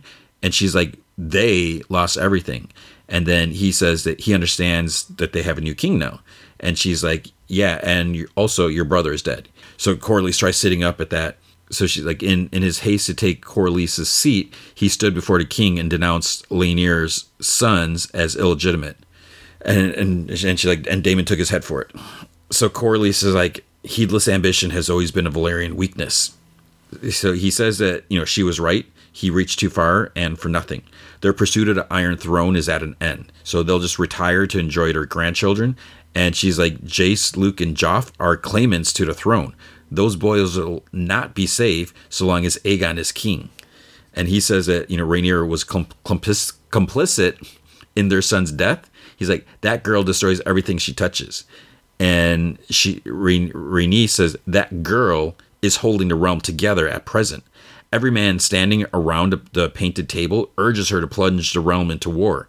Rhaenyra is the only one who's demonstrated restraint. She's got a point there. So then Rhaenyra's sitting, men are talking about what they should do, this and that, whatever. Then Corlys enters. So he's with Rhaenys.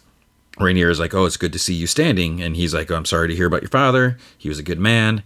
Then the two girls, they come, they go stand by the boys because they're supposed to be betrothed. So then Corlys like, where's Daemon? And Rhaenyra says that, there were other concerns which demanded his attention. He starts looking over the table because they have it like mapped out, like who are their allies and so forth like that. He says that too few to win the war for the throne. She says that they hope to have a couple others. And he's like, hope is a fool's ally. She says that, a couple places share blood with her and they swore an oath to her. Corlys says that the High Tower swore an oath to her as well. And she's like, as did you. And he looks at his kids and then he says to Rhaenyra, your father's realm was one of justice and honor. It's like, our houses are bound by common blood and common cause. This high tower treason cannot stand. So he says that she has the full support of their fleet and house, your grace. So he bows to her. And she's like, you honor me. And then Rhaenys, I think it was Rhaenys smiles. And then she says that, but she made a promise to her father to keep the realm united. So the first blow will not come from her. She needs to know who her allies are. Corlys says that the consequence of his near demise at the Stepstones is that they're now in control of them. So he took care to have a full garrison at the territory at this time. So a total blockade of the shipping lanes will be in place in days, if not already. So the narrow sea is theirs. So they can cut off all like seaborne trade to King's Landing. So that will cripple, the castle and everything. Then Rhaenys says that she'll take her dragon and patrol herself. Rhaenyra says that they'll need more men to surround King's Landing, so needed to find out about a couple of places. So some dude's like, oh, we'll prepare the ravens. And then one of her kids, I forget, I cannot keep track of who's Jace and who's Luke. They're like, we should go. We can go faster by dragon and be more convincing. So she's like, okay. She's like, Jace will fly north, Luke will fly south. And they need to be reminded of the oaths they swore and the cost of breaking them. So then she tells her kids, later that if they go as messengers, not warriors. So to take no part in any fighting. And she's like, swear it now on this big book of 7 something, whatever. I don't forget what it's called. So they both put, separately, they swear. Daemon's walking through like some dark passages with like a torch and he's like singing. Then he puts like the torch down, just dragon like shoots fire at the top of the room, the cavern, whatever. He keeps singing and the dragon then like puts his face right up to his. So I don't know if the singing is a way to bond or calm it or something. I don't know. Luke arrives at his destination. There's some knights outside and he sees like this big dragon there too. So he introduces himself with a message for Lord Boros from the Queen. He's taken inside. So Aemond, One-Eye Aemond is already there. And Luke tells Boros that he brings a message from his mother, the Queen. Boros says that yet earlier this day, he received an envoy from the king. So he's like, which is it, king or queen? He's like, the House of the Dragon doesn't even know who rules it. So he asks for the message. He's handed a scroll, and I guess he can't read because then he asks for the maester. So he like opens it, looks at it, then he whispers in like Boros' ear. So he says, "Remind me of my father's oath." And King Aegon at least came with an offer, and he's like, my sword and banners for a marriage pact. He's like, if I do as your mother bids, which one of my daughters will you wed, boy? And Luke's like, my lord, I am not free to marry. I am already betrothed.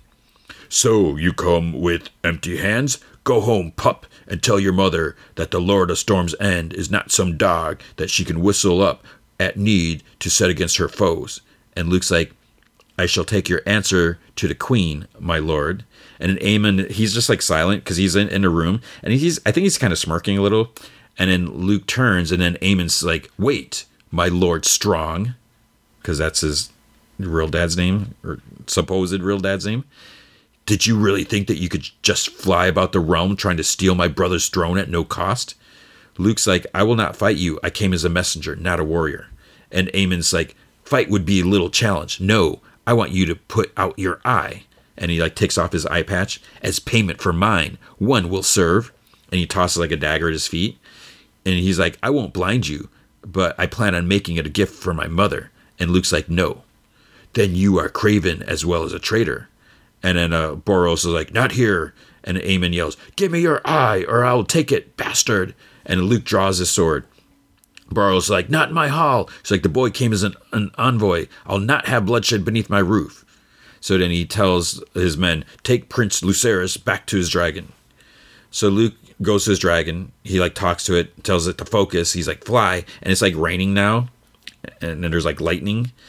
So this is probably the point in the episode where you know something bad is going to happen. Because, you know, things are always just like moving along. It's like, okay, set stuff up. And then whoosh, big crash. So there's lots of clouds. Luke's like looking back, and then giant, humongous dragon flies overhead in the clouds. And it's like, did he see it? And then it's like right in front of him, and Aemon's like laughing. So then they fly, and they're behind Luke now. Aemon's dragon is chomping at them, and as they're flying, Luke flies like between like some cliffs and rocks or whatever. Aemon has to pull up because it's too big to fly between there. He's not really laughing now. He yells out, "You owe a debt, boy." Then Luke comes at him and like breathes fire at Aemon's dragon. And then he's like, serve me. And he like flies until he reaches the end of the storm. So I don't know if like the fire or something, some way to try, he's trying to control Aemon's dragon. He's reached the end of the storm. There's like clouds and sun or blue skies and stuff like that. And then Aemon comes up and his dragon chomps Luke and his dragon. And Aemon's like, no. He's like to his dragon, he's like, no. And then pieces of the dragon fall. And then Aemon has this like, oh crap, look on his face. So Luke, he's done. And I actually like, I was like, wait a minute, I watched it again and he's done for it. There's no, even if he survived, he fell like who knows how far. But the crazy thing is, this is what I was saying earlier. So this kid's dead. Who is he? I don't even know. I couldn't even tell you his name until the Boros is like, Prince Lucerys, you know, he'll be free to go. But this is not good. So Daemon walks into the map room. He goes up to Rhaenyra, and then takes her hand and like guides her away from the table, you know, like by the fireplace. And then, you know, she walks up to it and she like bows her head because her son is dead. She turns around and she is pissed off, and there's like a single tear. So I guess they're going to war. She said she wasn't going to do anything till it was the first blow. May have been an accident. Aemon is being a dum-dum. It's just the first blow. And that is the end of the season. So it's just like, oh goodness. So yeah, it was crazy. But I do think the fact that how many years, like 20 years, whatever, this time jump. So I feel like we have no connection to the characters versus, and I'm not saying that this should be like a 10 season just to get this far, but do it a little more gradually instead of like these big, huge jumps, because the fact that this kid's dead, okay, sorry, dude, but I don't even know who you are unless someone says something. But yeah, so I enjoyed the season. It was that was pretty crazy. Okay, then The Patient, season 1, episode 10, The Cantor's Husband. So, is this the end of the season or is this the end of the series? Let's talk about that at the end. It starts off, Alan calls out to Candace. He's like, get down here now. So he's like, Sam just left to kill his father. And she's like, what did you say to him? And it's like, give me a break. Come on, lady. Alan said that Sam decided killing his father would make him better. And then she's like, would it? And Alan's like, no, I don't think so. And she's like, are you sure it won't work? So he says he understands that the man was brutal to her. And, you know, she says that she's supposed to, so I'm supposed to care what happens to him. And Alan's like, yeah, a little. So Sam rings the bell at his dad's, and then he's like, can I come in? And his dad just kind of like steps aside without saying a word, and he comes in. So as he walks in, he's like, are you hungry? And his dad doesn't look like you couldn't tell that he was, a mean guy, that he was a piece of crap, beating his wife or his kid. He just looks like a, almost normal guy, I guess. So Alan's like walking around on his chain. Then Candace brings him down something to drink. And she says that she's been in this position many times, that there's nothing to do. She, usually has a beer and just relaxes. And then she sits in Sam's lazy boy. So Sam's dad's like chopping some lettuce with like a huge knife. Then Sam asks to use the bathroom. So what is it with him in the bathroom? Because then he throws away, because he's drinking so much coffee. Maybe they're saying that if you drink too much coffee, you become a serial killer. I don't know if that's a hidden meaning here, because he throws his cup of coffee, empty cup, in the trash, goes to the bathroom, and then he pees like forever again. Candace says that Alan probably thinks that she's a monster too. She's like, I'm not. She's just like anybody else. She says that when he's out, like now, she's so scared for him. She's so sad for the life that he's living, and like the families, that the people that he does this to. She makes up stories about them, like these poor men, and Alan's like, but you won't call the police. You won't save them from this. And she's like, I can't. She's like, I can't. So Sam's dad made like a sandwich and like something, or I don't know if it was chips or a salad or something. And then Sam's just like straight up, she's like, why did you used to beat me so much when I was a kid? And his dad sighs. He's like, I don't know. And Sam's like, well, how did you make you feel when you, and he's like, what? When you used to hit me all the time. He's like, how did it make you feel? And then he's like, I don't know, bad, I guess. He's like, you were a weird kid. You couldn't follow rules, couldn't play games. You didn't have friends. Your mother's reading books telling me it was my fault that you were like that. And he's like, anyways, I'm sorry. And Sam looks at him, and then he like stands up, and he like pushes him over on his chair, like chair tips over. He gets down on top of him. He starts like strangling him. And Sam's like, he's like staring at him in his face. His dad's like, getting choked out and dying. And then he stops. Then his dad like, he gets his breath back, and he's like, my therapist said not to kill you. And then he's back home. He's like, and then I left. So, he's with Alan. And I was like, how do you feel? He's like, I was choking him, and I could feel him disappearing, and I stopped. It's like, it was like I didn't want to. And Alan's like, why not? I don't know. I mean, he said he was sorry, but fudge him, right? I hate him so much. And usually that feeling, it makes me want to go ahead but I was on top of him, and I hated him, but this time that feeling made me not want to. And Alan's just like, And then he's like, do you know why I didn't do it? And Alan's like, what was different with your father and everyone you've hurt? I don't know. Then he's like, what's the obvious difference? And Sam's like, he hurt me the most. And Alan's like, good, what else? What's the most obvious difference? He's my father? Right, Sam, you are on top of him, the one who treated you like this. If you killed him, you'd be doing it too, just like him. You're trying to be different, get rid of that part. You're trying to confront your father, but you didn't need to kill him. You needed to not kill him. He's like, this is it, Sam. It's a major breakthrough. Even if you're not quite feeling it yet, not killing your father is, you wanted to change. He's like, look at you, you've changed. How does it feel? He's like, okay, I guess. He's like, it's everything we've been working towards. It's extraordinary.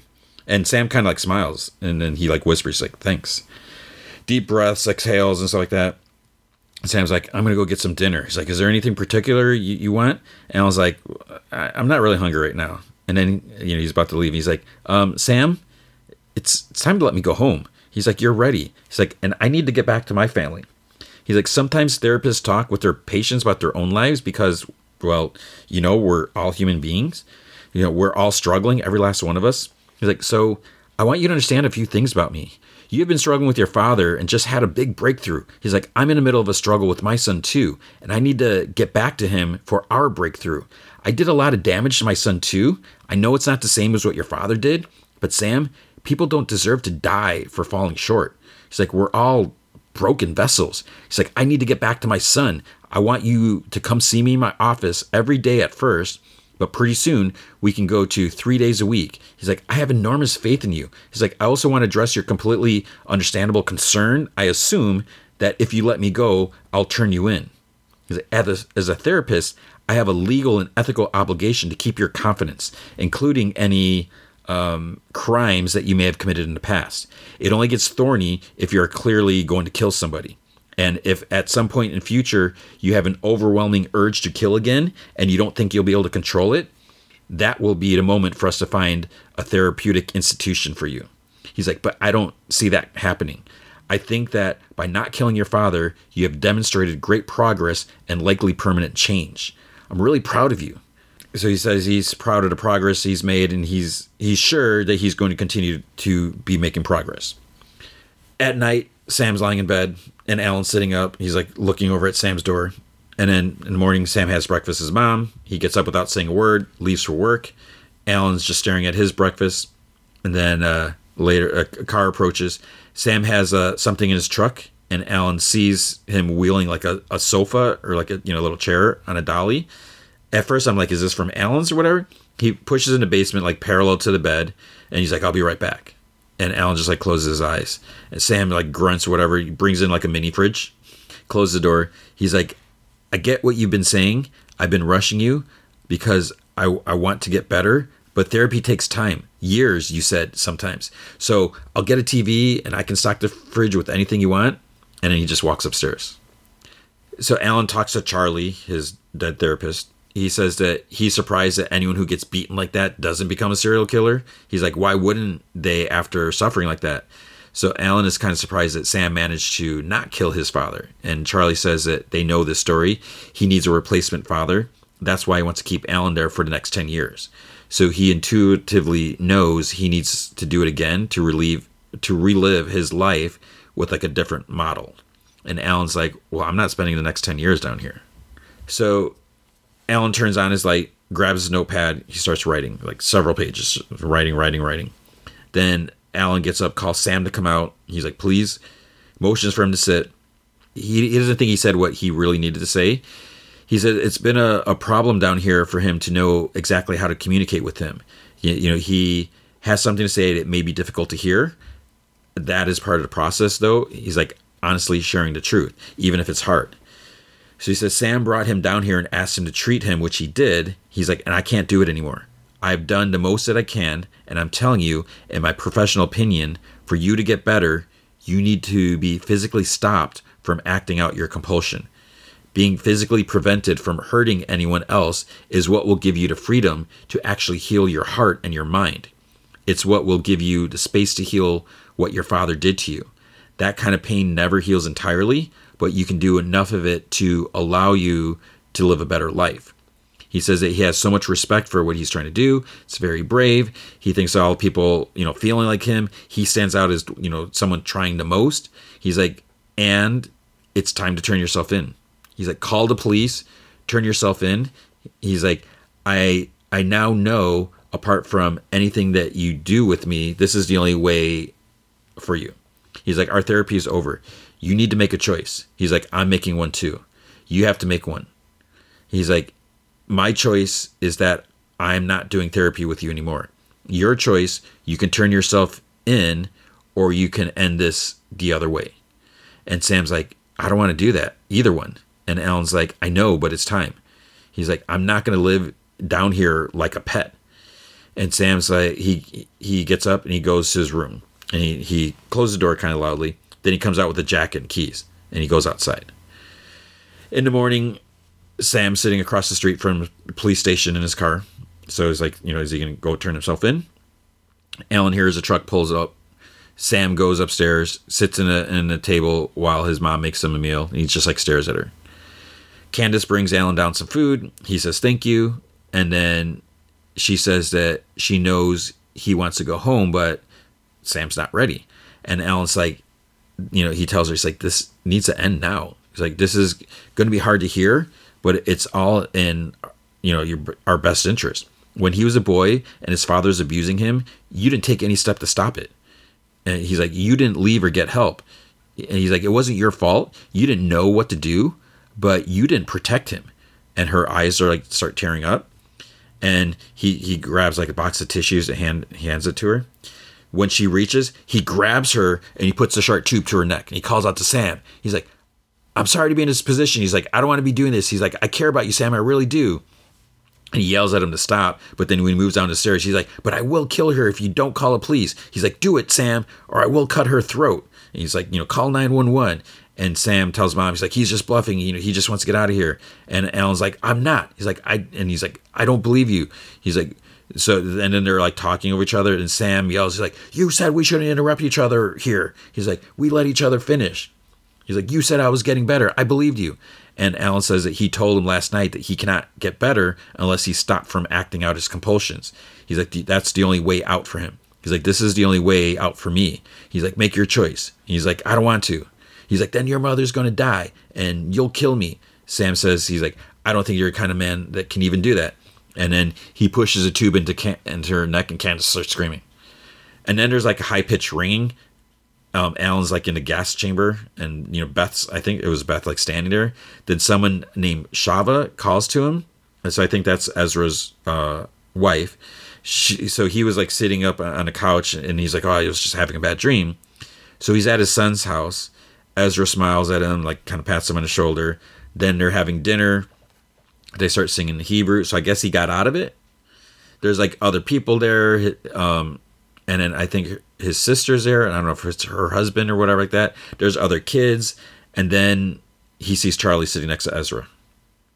Then it cuts to Candace on the floor yelling at Sam to stop. He's on top of Alan, strangling him. And she's like, cries. She's like, stop, stop, stop. And then, wait, he didn't stop? He gets up and he just stares at Alan's body. And he takes out the keys. He unlocks the chain on his leg. And then he drags the body into the back room. And Mom's just sobbing. Then he drags Alan's body into the grave they dug. And he just sits looking at Alan. So Alan's dead. That's it. He's dead. Sam walks out of the room. He gets the toothpaste tube. There's like some, it's red with some blood. Picks it up. Sees Alan's notepad. And then he sits on the bed and starts reading. So then it cuts to like Alan's house. His daughter, goes in the front. There's like a little mail basket off the side. So she just starts going through, the mail, whatever. She sees an envelope and she opens it. And there's a typed letter. Dear children of Dr. Strauss, I am writing to let you know the bad news that your dad is dead. He helped me a lot. I know from him that it's important for you Jews to have a body when someone dies, so I put it where you can find it. It's 10 yards back in the trees by the northwest entrance to Finch Ridge Preserve. I am enclosing a letter he left for you. So then the notepad's there. Dear Shoshana and Ezra, I love you both so much. I'm sorry this happened to you, and I'm sorry it happened to me, but here we are. I want you to know I haven't suffered, and I've had a lot of time to think. I like to do that. The two of you gave my life and your mother's life meaning. All parents love their children, but no one loved their kids more than we did. You are extraordinary people. I want you both to go forward without my death defining your lives. I also want to make sure that some of the conflicts we had don't define how you remember our relationship either. He's like, Shoshana, you and I, and your mother had our issues, but mostly it has been easy and full of caring. I thank you for that gift. You are the brightest, most extraordinary young woman I can imagine in these dark times. I've thought about you and your beautiful family constantly, and it has given me joy, pride, and solace. Ezra, so, and she's like reading it, and she's like sobbing. And then Ezra, my dear son, you are a bright light in this world. We both know it hasn't been such smooth sailing between us. And your mother, I have spent a lot of time thinking back on everything that happened, and I see things now that I was unable to grasp when they were happening. I want you to know that I understand now everything you said to me. You were right, mostly. I was judgmental. I didn't accept you for who you were, and worst of all, I allowed your mother to take the blame for this, when I was as much at fault as anyone. More, I want you to know that I see this and I'm sorry. Through it all, I always loved you, and I want you to know how very much I respect who you are and the choices you've made. You built a beautiful family and a beautiful life. You are so special and truly a wonderful person. And so, it cut to like Shoshana went to Ezra and they're sitting on a couch and he's reading, and he like drops a pad and he's like sobbing. She puts her head on his shoulder and everything. So very sad. Then it goes to the basement. Sam walks in, turns on the light, thinks back to like talking with Alan, so a conversation they had. I think I really changed. The therapy worked, and I'm not going to do it again. I'm never going to hurt anyone again. And Alan's like, that's not true. So I don't think this really happened. This might be in his head. And Alan's like, that's not true. You're going to do it again. We both know it. So then Sam takes off his jacket and he sits at the end of the bed. He calls, he's like, Mom, can you come down here? He puts the chain cuff around his ankle. He locks it. She comes down and looks at him. He holds out his hand with the key. So she like takes his hand, holds it, and then takes the key. So then it cuts to Ezra talking to a therapist, and he's like, oh yeah, he's like, I didn't know your dad, but I had colleagues who knew him or whatever. He's like, I read his book. And Ezra's like, he's like, yeah, I never read it. He's like, I think I'm about to get like a case of them or something like that. But then he's like, well, he asks Ezra, how are you getting along? And he's like, what happened was, he's like, I'm just worried for my kids, my wife and my sister. And he's like, the doc's like, what about you? He's like, it's been hard, but I'm okay. And the doc asks, he's like, do you want to tell me a little bit about yourself? And he's like, well, I don't really know where to start. And he's like, and then fades to black. So that's it. I mean, it's crazy. I didn't think it would. I mean, there's always a possibility that Alan, he was going to die, but I always thought that he was going to have to kill Sam, and he was going to have to live with the fact that he killed someone, he took someone's life in order to save himself. So it's pretty crazy, and so now, but what the heck's, how long is Sam going to be locked down there? How long is his mom going to keep him locked up? So it was kind of dark series, and so Steve Carell, that was pretty nuts. And overall, I would say, it wasn't a perfect series, but there were some crazy moments, and but also there's some parts that dragged a little bit. But man, that was something. So that was The Patient. You can watch it on Hulu if you haven't, and if you've listened to all this and you just want to see it for yourself, you can. All right, then Chucky, Season 2, Episode 4, Death on Denial. And I did not really care for this episode. It's kind of weird. I mean, I can appreciate it as far as moving the story forward, and fleshing out characters especially. But that wasn't really about Chucky so much. And maybe that's okay to mix things up, but I don't know. And looking on IMDb, this episode is actually rated higher, and maybe it's still early. It's rated higher than the other 3 episodes from this season. So maybe it's just me. So just keep that in mind. So it starts off, Chucky's on a set, like on a couch, and he's talking. He's like on the phone talking to his agent about his writer and all this stuff like that. And then the agent's like, "Oh, we're live or whatever." And then Belle, the therapist's other doll, is like sitting in his chair, and then he's like, "All right, do you want to spill any secrets?" And she's just a regular doll; she's not saying anything. And then he's like, "Tonight we're in for a treat. We're gonna delve into family secrets." And then there's like one of those kind of old timey like title card things. So it's like tonight's episode, Death on Denial, a Jennifer Tilly mystery. So it picks up where it was 2 episodes ago. She's cleaning the floor. There's all that blood. And you see like Glenn and Glenda have arrived, and you just see like their feet and their legs. So you don't see what they look like. The dead detective's still in the pantry, which the door is not completely shut because she like looks over and you can totally see. So if they take like one step forward, they're going to see a dead body in there. And Glenda is like, "What are you doing on the floor?" And she's like, what is that? Is that blood? And, so Jennifer Tilly, I guess she's Jennifer Tilly, not Tiffany here. But whatever. I'm not 100% clear on that because since I haven't seen I don't remember if I saw Bride of Chucky. I definitely didn't see Seed of Chucky. She's like, "What is that blood?" She's like, "No, it's corn syrup." And she says something like her agent told her to take more violent images or something like that. So she's like, acts like she's going to take a selfie or something like that. And then we see their faces now. So Glenda has short hair and Glenn has long hair. So they're like twins. And so Glenn and Glenda, they go by they, them. And they both have like long nails and The outfit's kind of interesting. It's kind of like those sneakers with like the big heels. I don't even know what you'd call it. And like, anyways, I'm getting distracted or sidetracked. So she tells him, Jennifer Tilly tells him to go into the living room. And then she sits with them and she's like, oh, what's new? And she's like, are we dating anyone? And Glenda says that they're dating someone named Paul.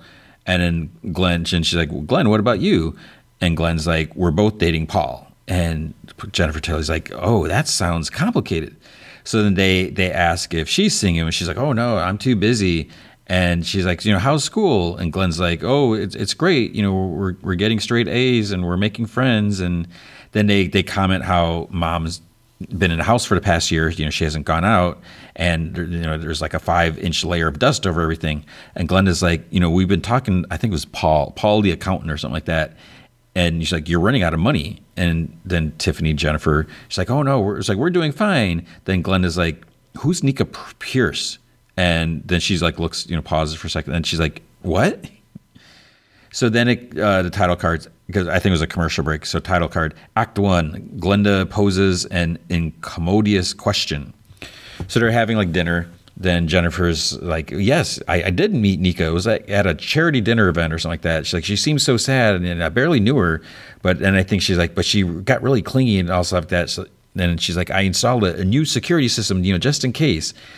So then one of them, they're like, you installed a security system just for one person or something like that. So then Glenn leaves to charge their phone, and then Glenda wants to talk. And Jennifer's like, what, are you pregnant? And she's like, no. Glenda says, when they were little, did they ever hurt anyone? Because they have been having this dream or nightmare. There's this woman, a blonde, and she's screaming because she's on fire. And it feels like they're the one who did it. And then there's this other voice. So this is a flashback to, I'm assuming you see to Chucky. There's this other voice. He's nice. And he's like encouraging her, and he calls her poop face, but not poop face. And Glenda's like, there must be something, some sort of drama, and because they and Glenn never felt whole, so they just want to know why. So Glenn is at the bedroom door, and the door's locked. So Glenn keeps trying to open it. Nika's inside, bound and gagged. So then Glenn gets grabbed. So Jennifer and this dude are there, and Jennifer's like, this is Jeeves. He's going to help out tonight with the birthday. Because it's Glenn and Glenda's birthday. I don't remember if I said that. So Glenn's like, why is the door locked? And Jennifer's like, oh, all my shoes are in there. So as they walk into the other room, then Jennifer says, to Glenn, it's like, oh, you're too young to be suspicious. Like, not everything has to be an unpleasant surprise. Then in the living room, surprise. So Glenn says they wanted a surprise party, so they threw one themselves. So Joe Pantoliano's there, Gina Gershon, and Sutton Strake. We're not sure who that is. So they're playing themselves because they're all friends with Jennifer Tilly or coworker or whatever. So Sutton asks if she's been avoiding her, Jennifer, she's been avoiding her over poker debt. She's like, oh, I don't owe you any money. She's like, I've just been busy. And Gina's like, busy doing what? And Joe's like, if it's okay, if you've been holed up, if you let a facelift settled, and he's like, oh, it looks good. And she's like, gosh, she kind of gets mad or whatever. Then Gina's like, you're too busy to call? Then the doorbell rings, and it's Meg Tilly. So it's Jennifer Tilly's younger sister, I think. Commercial break, Act 2, murder, you say? So Glenn and Glenda drink some champagne with Meg, and they say, oh, it's great to finally meet you, Aunt Meg. We're big fans. And so then Jennifer comes back. She's in this red gown, like fancy gown and tiara. And Meg's like, oh, is that your Oscar dress or something like that? So she tries talking to her. She's like, you've been dodging me for 24 years. And Jennifer's like, oh, I forgive you. Let's move on. And Meg's like, I just want to know what I did. And, she's like, ever since you did that stupid Chucky movie, you haven't talked to me. And I think she ends up like defending the movie or something later. So Jeeves, this guy posing as Jeeves, whatever, he talks to Joe, and he's pretty rude about everything, but he's basically implying that Joe is, because he's Italian, that he must really be a mobster or have one in his family, and he's like, saying all basically racist things or whatever. I guess it'd be racist, right? And then he starts talking to Gina, asking her, like, if she's a method actor or what, and he's just kind of rude and everything. So then he starts cleaning up the dinner plates, Glenn and Glenda say, or to Glenn and Glenda, he goes to him. He's like, well, "What are you two supposed to be?" He's like, "Are you a boy? Are you a girl?" And Glenda's like, "Excuse me, we're both non-binary." And it's like, we go by they them. And G's like, "Yeah, but they them has always been plural." And so, just being rude and disrespectful, like this. So everyone's really not liking this Jeeves guy.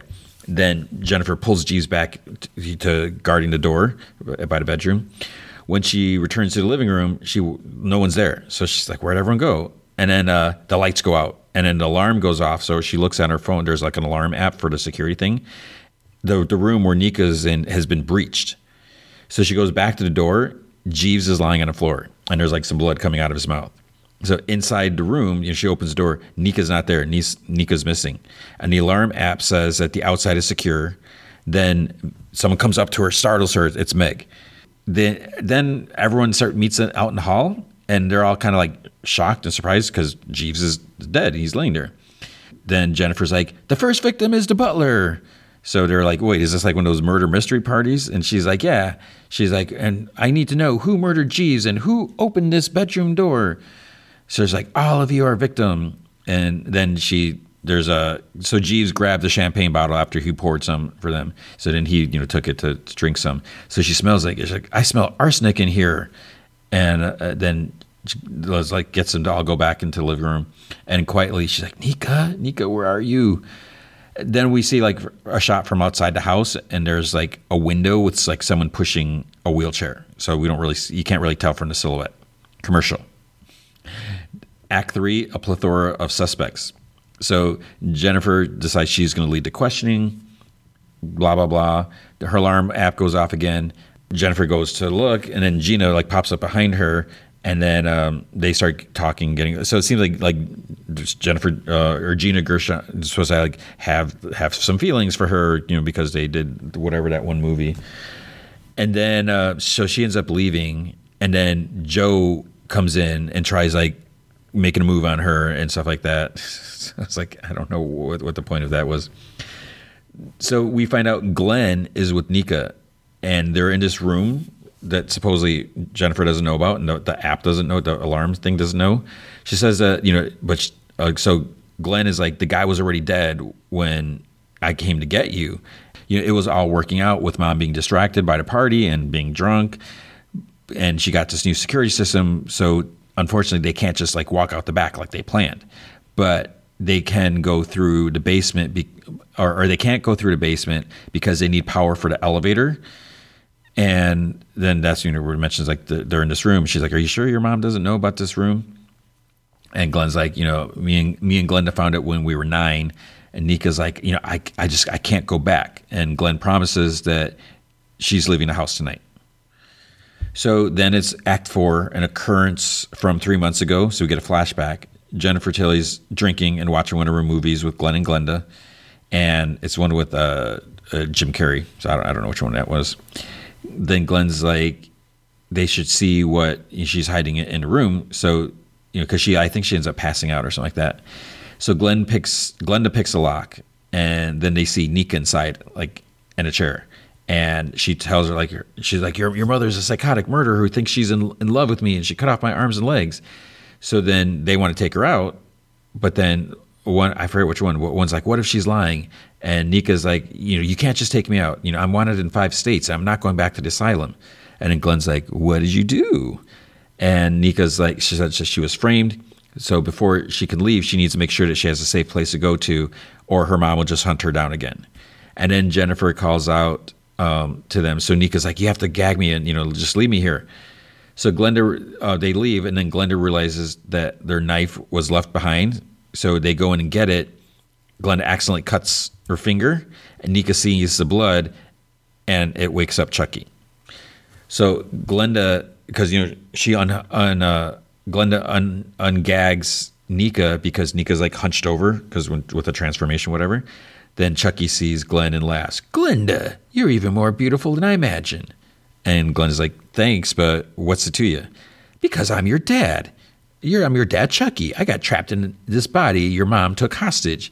And he says that he didn't bail on them. It was their mom's idea, but he has a plan, poop face. And Glenda's like, what did you call me? Because that was from like the dream or whatever. And then the title card is like, and now we return to the present day. So Glenn and Nika are in the room. Nika says that, because her pinky itches. So it's like, something's missing. And Glenn's like, yeah, they feel the same way too. Glenn asks, like, do you know my dad? And Nika's like, yeah. And Glenn's like, is he as crazy as my mom is? Yeah. Then the lights go on. So it's now or never. So we see the room is behind this like bookshelf, like out in the hall. They go to the elevator. The door opens. Paul is inside dead, shot in the head. And then there's like some blood and everything. So the blood wakes up Chucky. Chucky starts laughing. And he asks Glenn if they're ready to kill their mom, poop face. Glenn's like, what'd you call me, Nika? And then it's like, oh, I'm not Nika. And then Glenn gets hit in the back of the head by Glenda. So it's like, wait, what is going on? Then Chucky, Nika's like, now, where are my arms? So Glenda wheels Nika or Chucky into the living room, and it's like, even though everyone's in there, they're just like staring in shock, like who is this, whatever. Then Nika, Chucky's like hunched over, and Jennifer turns around and Chucky laughs, hiya, Tiff. And Jennifer's like, why don't you just die already?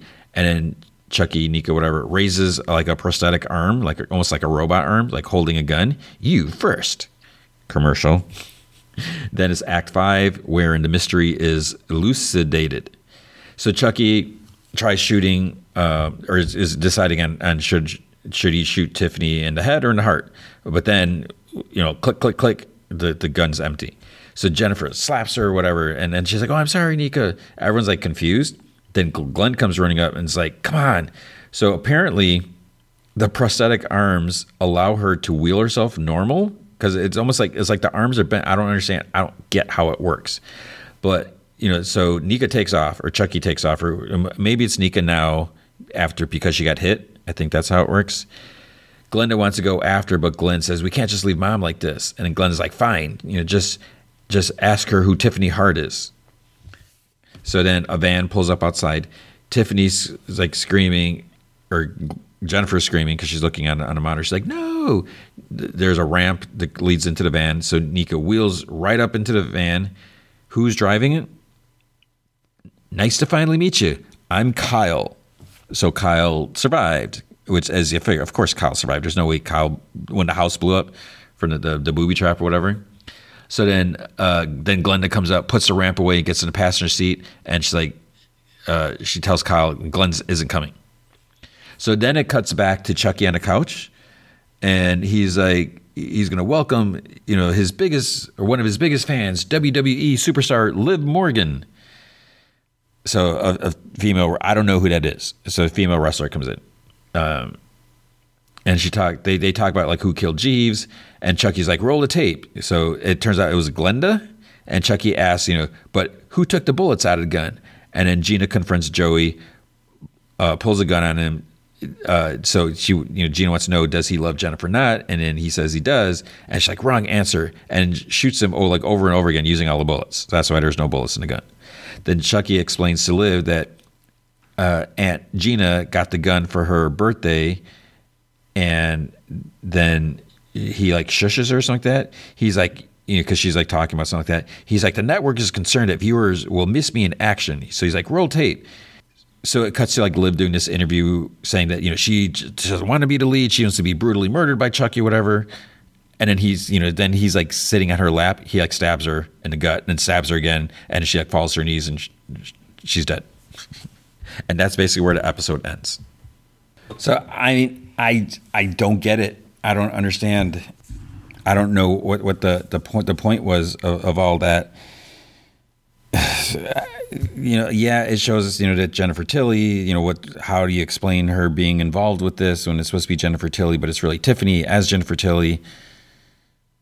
And it's good to see Glenn and Glenda. I'm not really sure where they got their bodies from, because I didn't, because I've seen Glenn, like an image of Glenn as like a doll or whatever, when from C to Chucky. I really need to see those movies. So it was an okay. I mean, it was interesting. It was a little different, but I want to know what's happening with the kids. So I guess we'll find out next week. But that's the thing. When we're limited on how many episodes we have, and to use an entire episode on all that, I don't know. So maybe it's just me. Okay, then Stargirl, Season 3, Episode 8, Frenemies, Chapter 8, Infinity Inc., Part 2. So we see Pat and Shade, they're in the Shadowlands. Pat says that they have to get back, and Shade's like, that's a brilliant idea. He's like, I'm so glad you're here. But then he tells him, he's like, well, I can think for the both of us. He's like, and I already know the way. So they go to the theater because he knows how to get out of there from last season, but the theater's temporarily closed. So he raises his hand. He's going to open a portal from the outside the theater. Shadow portal starts to open, but then explodes with green light. So then he's on his knees or whatever. And he's like, until Jade's ring is free from the shadows, he's as useless as you, talking to Pat. So then at the Helix Institute, like the upstairs, the doors to the other patient's room starts locking because, they're doing like a lockdown because all the stuff going on. Courtney manages to calm Todd with some like pep talk because Courtney is great at the pep talk, I guess. So he starts like reform, like turning human, whatever. But then Jade touches him against, and there's another like green energy blast. But then Todd gets like a memory of like his foster dad is asking him about like, oh, you like boys or whatever and stuff like that. And he's like, well, I'll be sure I can fix that. And it's like, I'll beat it out of you or whatever. So Todd obviously went through like a lot of abuse because he had a scumbag foster dad at one point. So Courtney wakes up on a couch in an office. There's like trophies on the shelf, and there's like a nameplate on the desk. It's like Louise Love Nurse. So she's in Nurse Love's office. She tries the door, but it's locked. She goes to the window, but then realizes that her phone's not in her pocket or something like that. So she goes, there's a phone on the desk, but then Nurse Love comes in, and she's like, you caused quite a lot of trouble tonight. And Courtney's like, where are my friends? And Love complains that, that lack of respect. And he's like, in your tone, there's like, no, please, or anything like that. Courtney's like, disrespect? She's like, how about the fact that you lied to us about Todd being here? And Nurse Love's like, you don't understand how necessary it was. And she's like, and Jenny's safe. So they were in the middle of a big procedure, and Courtney mentions that her dad and the Shade are in the Shadowlands, and Love's like, you shouldn't have come here or whatever. And then she just like leaves and locks the door. So then Courtney notices there's a camera in the room. So she's like, So wait, is there like cameras everywhere? In the Shadowlands, Shade said that there are rules here. There's danger. The danger is like giving into the temptations. So open doors tend to lead to somewhere else. They go into the diner, and it's like pretty much empty. So he's like, it should have taken us someplace else. And Pat's like, why? And Shade's like, because the diner is insignificant to him or something like that. But then you hear, that's not entirely true. So somehow Gambler's there, or it's not really Gambler, but he's like playing solitaire. So he says to Shade that, he caused his sister so much pain that, and she still forgave him. But Shade tells Pat that they have to leave. So then they end up going to the garage. It's like pretty empty too. But then there's a car in there, like someone's working on it. And Shade's like, who's that? So it's like this old man. Pat's like, that's my father. So then he tells him, he's like, stop standing around. Why don't you grab a wrench? So then there's a flashback to Jenny and Todd. When they're getting pulled apart, like separated. So she wakes up on the floor in this like black room, and the door is locked. So she stands back. She tries to blast at the door, but the light just kind of like bounces, like kind of dissipates like all around the room, whatever. Then I'm pretty sure it was Mr. Bones' voice over the speaker says that the room is designed to withstand her power for her safety and for theirs. So we see Todd, he's lying on a table. He's like convulsing in pain or whatever. Someone in the control room like picks up a top hat, and there's like a bullet hole in there. Wait, so whose hat was that? And then Pat's dad asks him if he wants to help. And then Pat's like, I always wanted to. And his dad's like, every time you try to fix something, you just make it worse. And he's just like going on and on. He starts like digging into him. Then Shade's like, says that it's nightmare versions of the people they know, and he yells that Pat played second fiddle to everyone in his life, and he's just a sidekick, he's never the leader.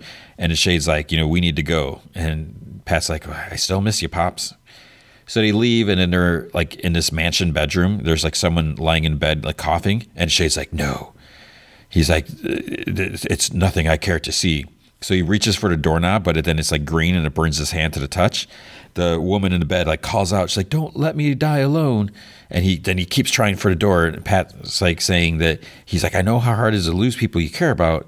But he's like, Courtney survived the Shadowlands. And Shay's like, "She survived because of me." And Pat's like, "No, she got out because of you. She survived because of her." And, she had to confront her own darkness and get past it. So he's like, maybe the key is to face things and not run away. And Shade's like, "I'm incapable of feeling anything." So then, Pat just goes to the door, kicks it, and there's like this big green like fire like blasts in. Courtney's like sitting in the office. She's like looking at the camera. Then she starts talking about like who are you? You're watching our house or our home or school. And he's like, you just wait. He's like, "We're gonna find you. We'll be coming for you, or you're coming, or like they'll be coming for us." And then for you, he's like, "You think I'm helpless without my staff, but I'm not." And then this voice over the intercom's like, "No, but that's the point. You can set the staff aside, just as Yolanda can put the Wildcat suit aside." And it mentions like Rick and Hourglass, Beth and the goggles, whatever. And it says that she's not like Jenny and her brother. It's like, "You're not like me." Then she's like, "I don't even know who you are." The door opens. Mr. Bone comes in. She's like, "You'll have to try harder to scare me." And he's like, "My appearance is not a choice I can make." He's like, "My mother was subjected to experiments while pregnant with me. So aside from my flesh being transparent, I was born with a cyanide touch." And then he goes over to this plant, touches it, and he goes, so he's like, "Anything I come into contact with dies." He's like, and that included my mother. So Nurse Love rescued him from the people who did this. So he says that he's as cursed as Jenny and Todd are because they were born this way. At Helix, they help others to learn a life of isolation, to learn to survive the only way they can, alone. So if they cannot suppress Todd's power, he will destroy them all. So it's like, I don't know if that's necessarily the best idea, just living alone, that's the answer.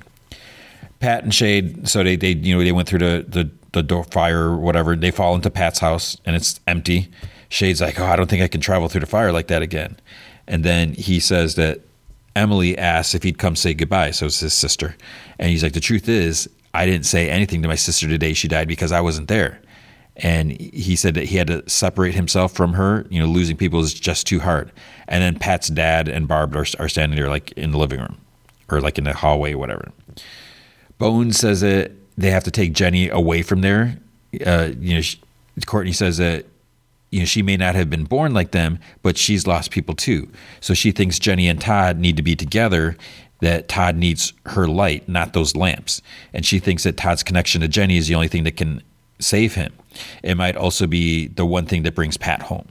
So she says that, she understands what he's doing here, but life isn't about living in isolation. It can't be, because if we're alone, what's the point of anything?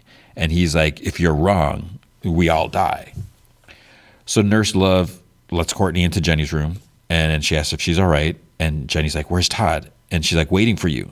So, he needs to be with you." And she's like, "But when I touched him," and Courtney's like, "He was frightened." And she's like, you know what that does to the fire."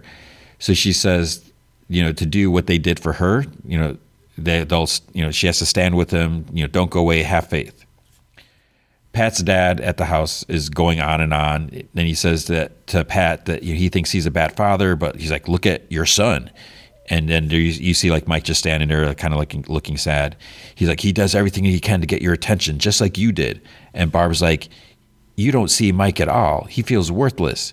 So she tells Shade that, he's going to die alone like his sister. And Pat's dad says, he's like, "Oh, you shouldn't be here." And then he says to Pat, he's like, "She'll never be his mom." And he's like, "Mike's mom abandoned him when he was 3 or 4 years old, was it? And, she got strung out and you just, took Mike away, never spoke of her again." So Pat gets up or whatever, and then, the green flames start popping like all around because, Pat's like, he's not going to put up with this anymore because he's getting angry, but they're surrounded by fire. So shadow energy is popping up out of Todd. The room starts shaking, and Courtney says, "You have to go to him."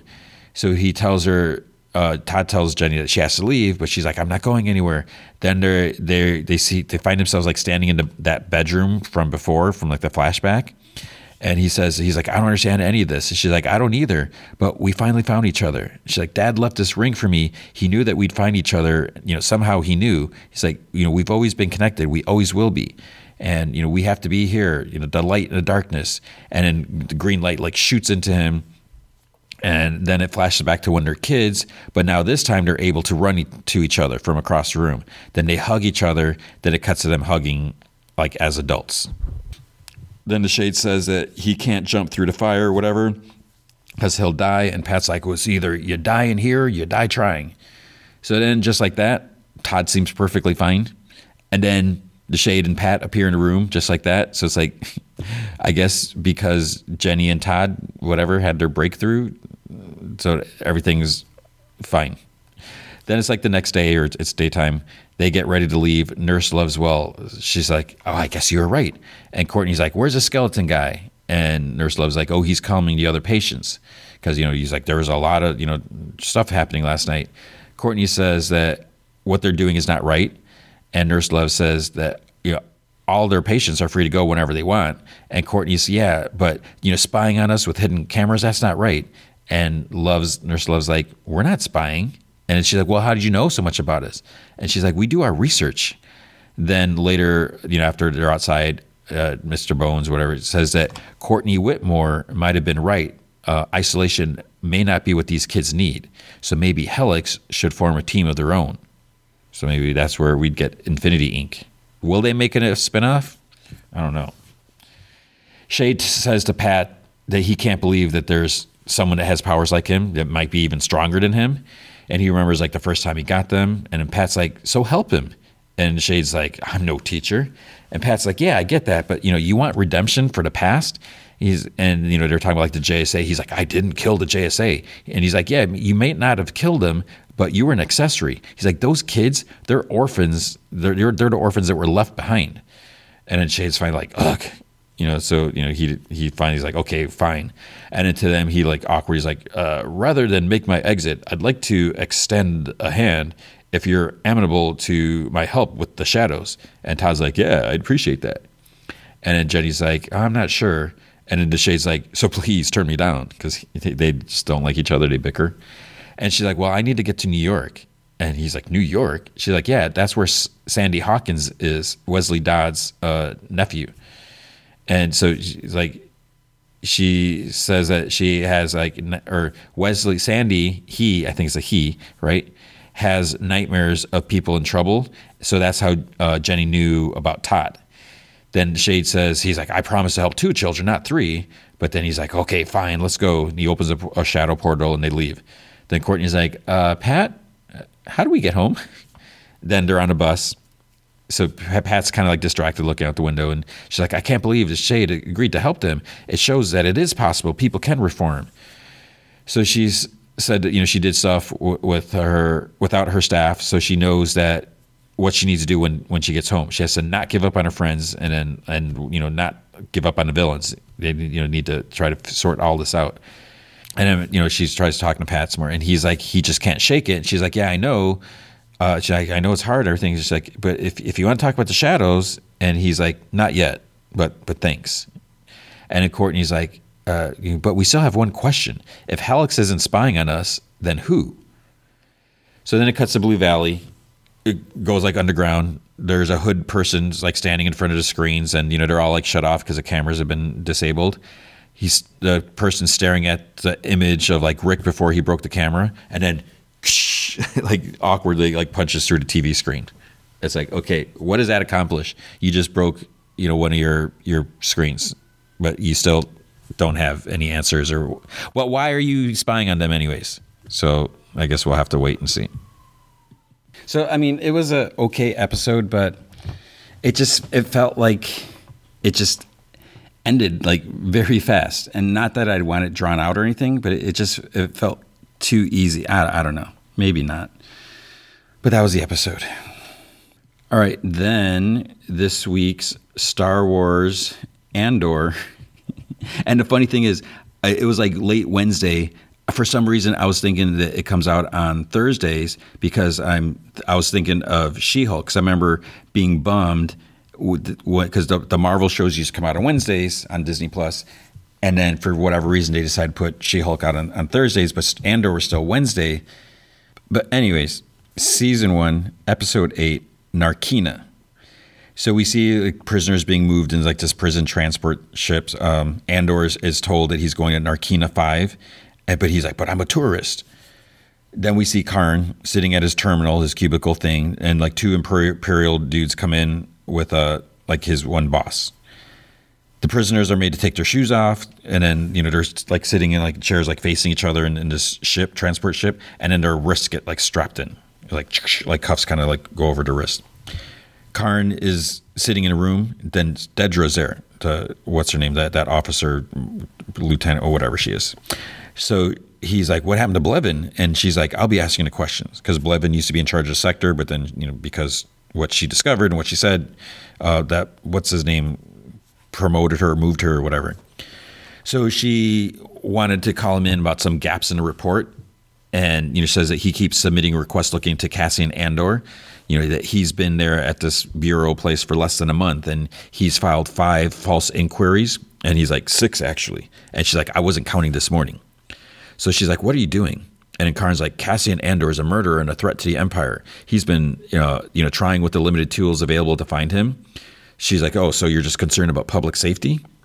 And she says that, he's engaged the curiosity of the ISB. So is there anything he'd like to tell her before she wastes any more of her time figuring out what he's up to? He says that he's just trying to clear his name. And she's like, well, one would think that you'd want to leave Ferrix far behind. And he looks at her and says, he's like, well, one would be wrong. Then she's like, I have a busy day. She's like, what happened that's not in Blevin's report? He's like, I have no idea. I wasn't allowed to see the report. She's like, but you signed it. He's like, well, I wasn't given a choice. So then she walks out of the room, shows the other guy. She's like, give him Blevin's report and let him read it. At Narkina 5, the prison ship approaches a facility. Then we see Dedra. She's talking into this in this like meeting room about stolen Imperial device that was recovered at the scene. The fact that it was stolen and it was attempted to be covered up. So this is something that has been happening. The device was stolen by Cassian Andor, who's wanted for murdering 2 officers. They believe that he was selling the item to someone that they called Axis, because of his proximity to an organized rebel effort to acquire specialized Imperial gear. She says that Ferrix was his first mistake, so she wants to find him and find out what else that he's doing. At Narkina 5, they're told to put their hands on their head. These 3 like officers come in, and one says that this is an Imperial factory facility.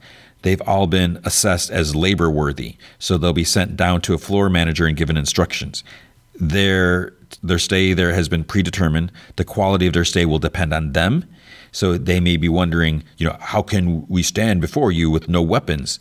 So he demonstrates, he pushes this button on this remote, and all the guys like fall to the floor. So there's like something in the floor. That's why they're barefoot. And, the dudes are all wearing like shoes.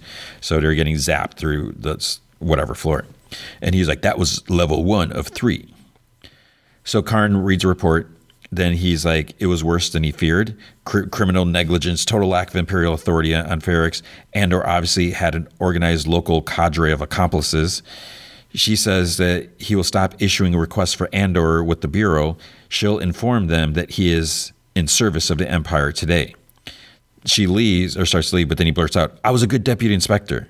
And she stops. And he says that he was very good. He solved a double murder and found a killer in 2 days. And, he's like, maybe it was a little overly ambitious, but I didn't deserve what happened to me. And then she's like, I wish you luck. And then he says that it's clear that she needs Andor in order to find his partner, whoever he's working with. And, so this is more important than the death of 2 corporate security guards. He could be a valuable asset moving forward.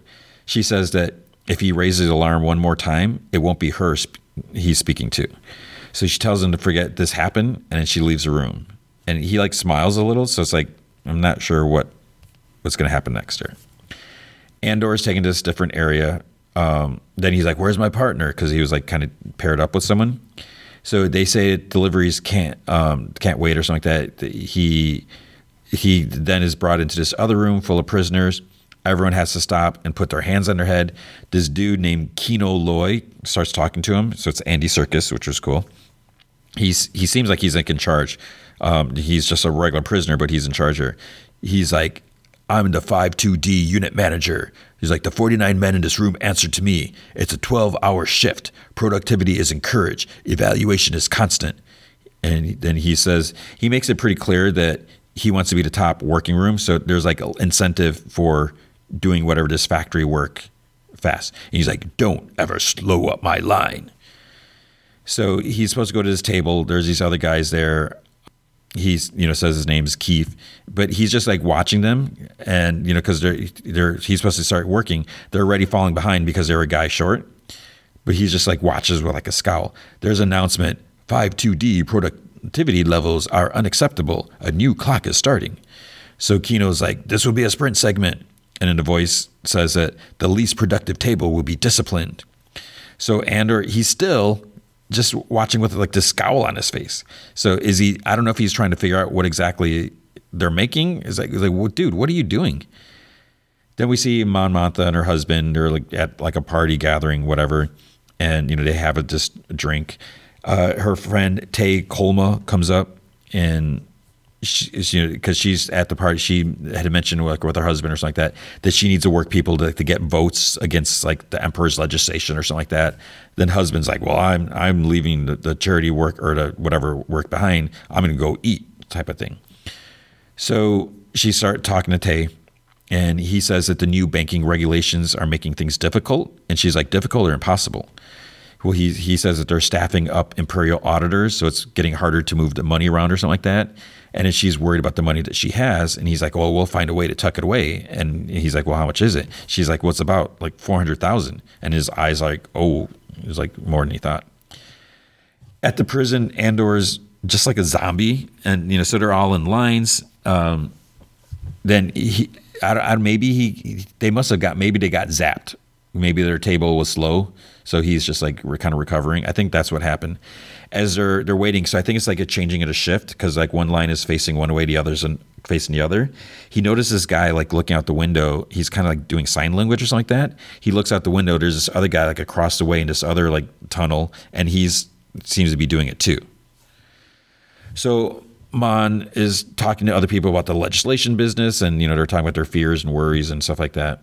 Andor is shown his cell area. It doesn't look too bad. They want them happy and healthy. There's like these food tubes, because he's like, what about food? And you just take this tube and you just like eat it, whatever. He's like, you can eat as much as you want. So it's not the best. The winner gets taste with their food. The top gets flavor, and the loser gets fried. And I think he said, it's like, oh, it must be hard, like getting, fried twice in one day. So then the guy asked him, he's like, what did you do to get here? And Andor's like, nothing. And the guy's like, well, there's been a lot of that lately. He's like, some people are just getting their numbers doubled. And then there's another guy's like, what are they saying about the public order resentencing directive? And he's just like, he's like, I don't know. So then they realize like, he's never heard of it. And they're like, yeah, there should be talking about this. And his voice tells everyone to get in their cell. So basically at the end of the day for them, they have to stay in their cell, and then there's gonna be like a hot floor, because like Kino's like, it's like, do you walk in your sleep? And he's like, what? So basically that's their security systems, where the floor will be electrified or whatever. So if you step out, zzz. Mon finally comes up to her husband. So they're talking to this other couple who are looking at the view out the window, whatever, and she's saying how she doesn't really take the time to look at it. And they're talking about how long had they been there, and so one of them says that Mon became a senator at 16, and one of the other couple, they're like, oh, is that where you two met? Her and her husband, and she's like, no, we had already been married a year by then. So it's like, holy crap. Andor, it says like 30 shifts later, so I guess he's been there a while now. So time jump. He comes out of a cell. I guess they have like these group showers. They're all like standing there, just like mist comes down on them. Then they go to the assembly room, to get their or first they get their clothes and they go to assembly room. And Andor's actually working. He's like got the groove and moving along. On Ferrex, Bix is checking in on Murva, Andor's surrogate mom. And so she's like, it seems like she's getting sick. And Bix says, it's like, your breathing is sounding heavy. And she apparently had fallen too. She's like, you got to be careful. What's going on? So later, Bix is talking to Brasso, Andor's friend. So he's like, what was she doing? So Bix said that Morva fell trying to pry open the old Rick's floodgate. And he's like, was she trying to flush them out or something like that? And she's like, no, she wanted to see if the tunnel under the hotel was still open. And he's like, why? And Bix is like, so the rebellion can sneak in and take them by surprise. So basically she's like being stubborn because they're like, well, she was part of the Daughters of the Republic or something. It's like, wouldn't they have a place for her to stay? And she's like, she tried that, but Morva doesn't want to, doesn't want to do it. She wants to stay at her place, I guess. So as they're talking, like at this little like canteen or something like across the street, Vel's there watching them. And Cinta comes up and sits down next to her. So she's like, Cinta's like, there's a room for rent around the corner. And she's like, I could just stay here and alone. And because Vel's like, alone? And Cinta's like, the two of us would draw attention. So it's like, I'm not sure why they would draw attention. So basically, in case it wasn't clear, I mean, it kind of seemed like that was I don't know, maybe it was super clear before, but Vel and Cinta are a couple. They like each other, which again, awesome, great. And I'm sure a lot of people aren't happy with that. Get over it. That's whatever. So I don't know if they were implying that the two of them together would draw attention because they're a same-sex couple. I don't know if maybe in a galaxy far, far away they're intolerant as some people are here, or if it's just like these two new people in town. Because then I think she's like, well, who would you say you were, or something like that. And she's like, well, I could, I think she said something. I think Cinta says she could say that she's just a rich girl running from her parents or something like that. And Vel's like, that's cold, like, even for you or something like that. So I don't know what that means about the parent issue or whatever. But she's like, so you would just stay here and like wait for him to show up? And Vel's like, well, or Cinta's like, we don't have anything else to go with. And Vel's like, haven't we been apart long enough? Bix goes to talk to Pac, the other coworker, friend or worker or whatever, she hangs out or works for. She wants to use the radio and she says it's urgent. Luthen's at the art shop and he like calls out to Clea or whatever. And she got the radio signal, says that, shop owner is trying to find Andor because his mother is ill. Luthen kind of like walks towards her and Kel is like, we're not answering. He's like, we can't. He's like, well, she could point us in the right direction. And, she might have a lead, but they're like, she's asking us, or they're asking us.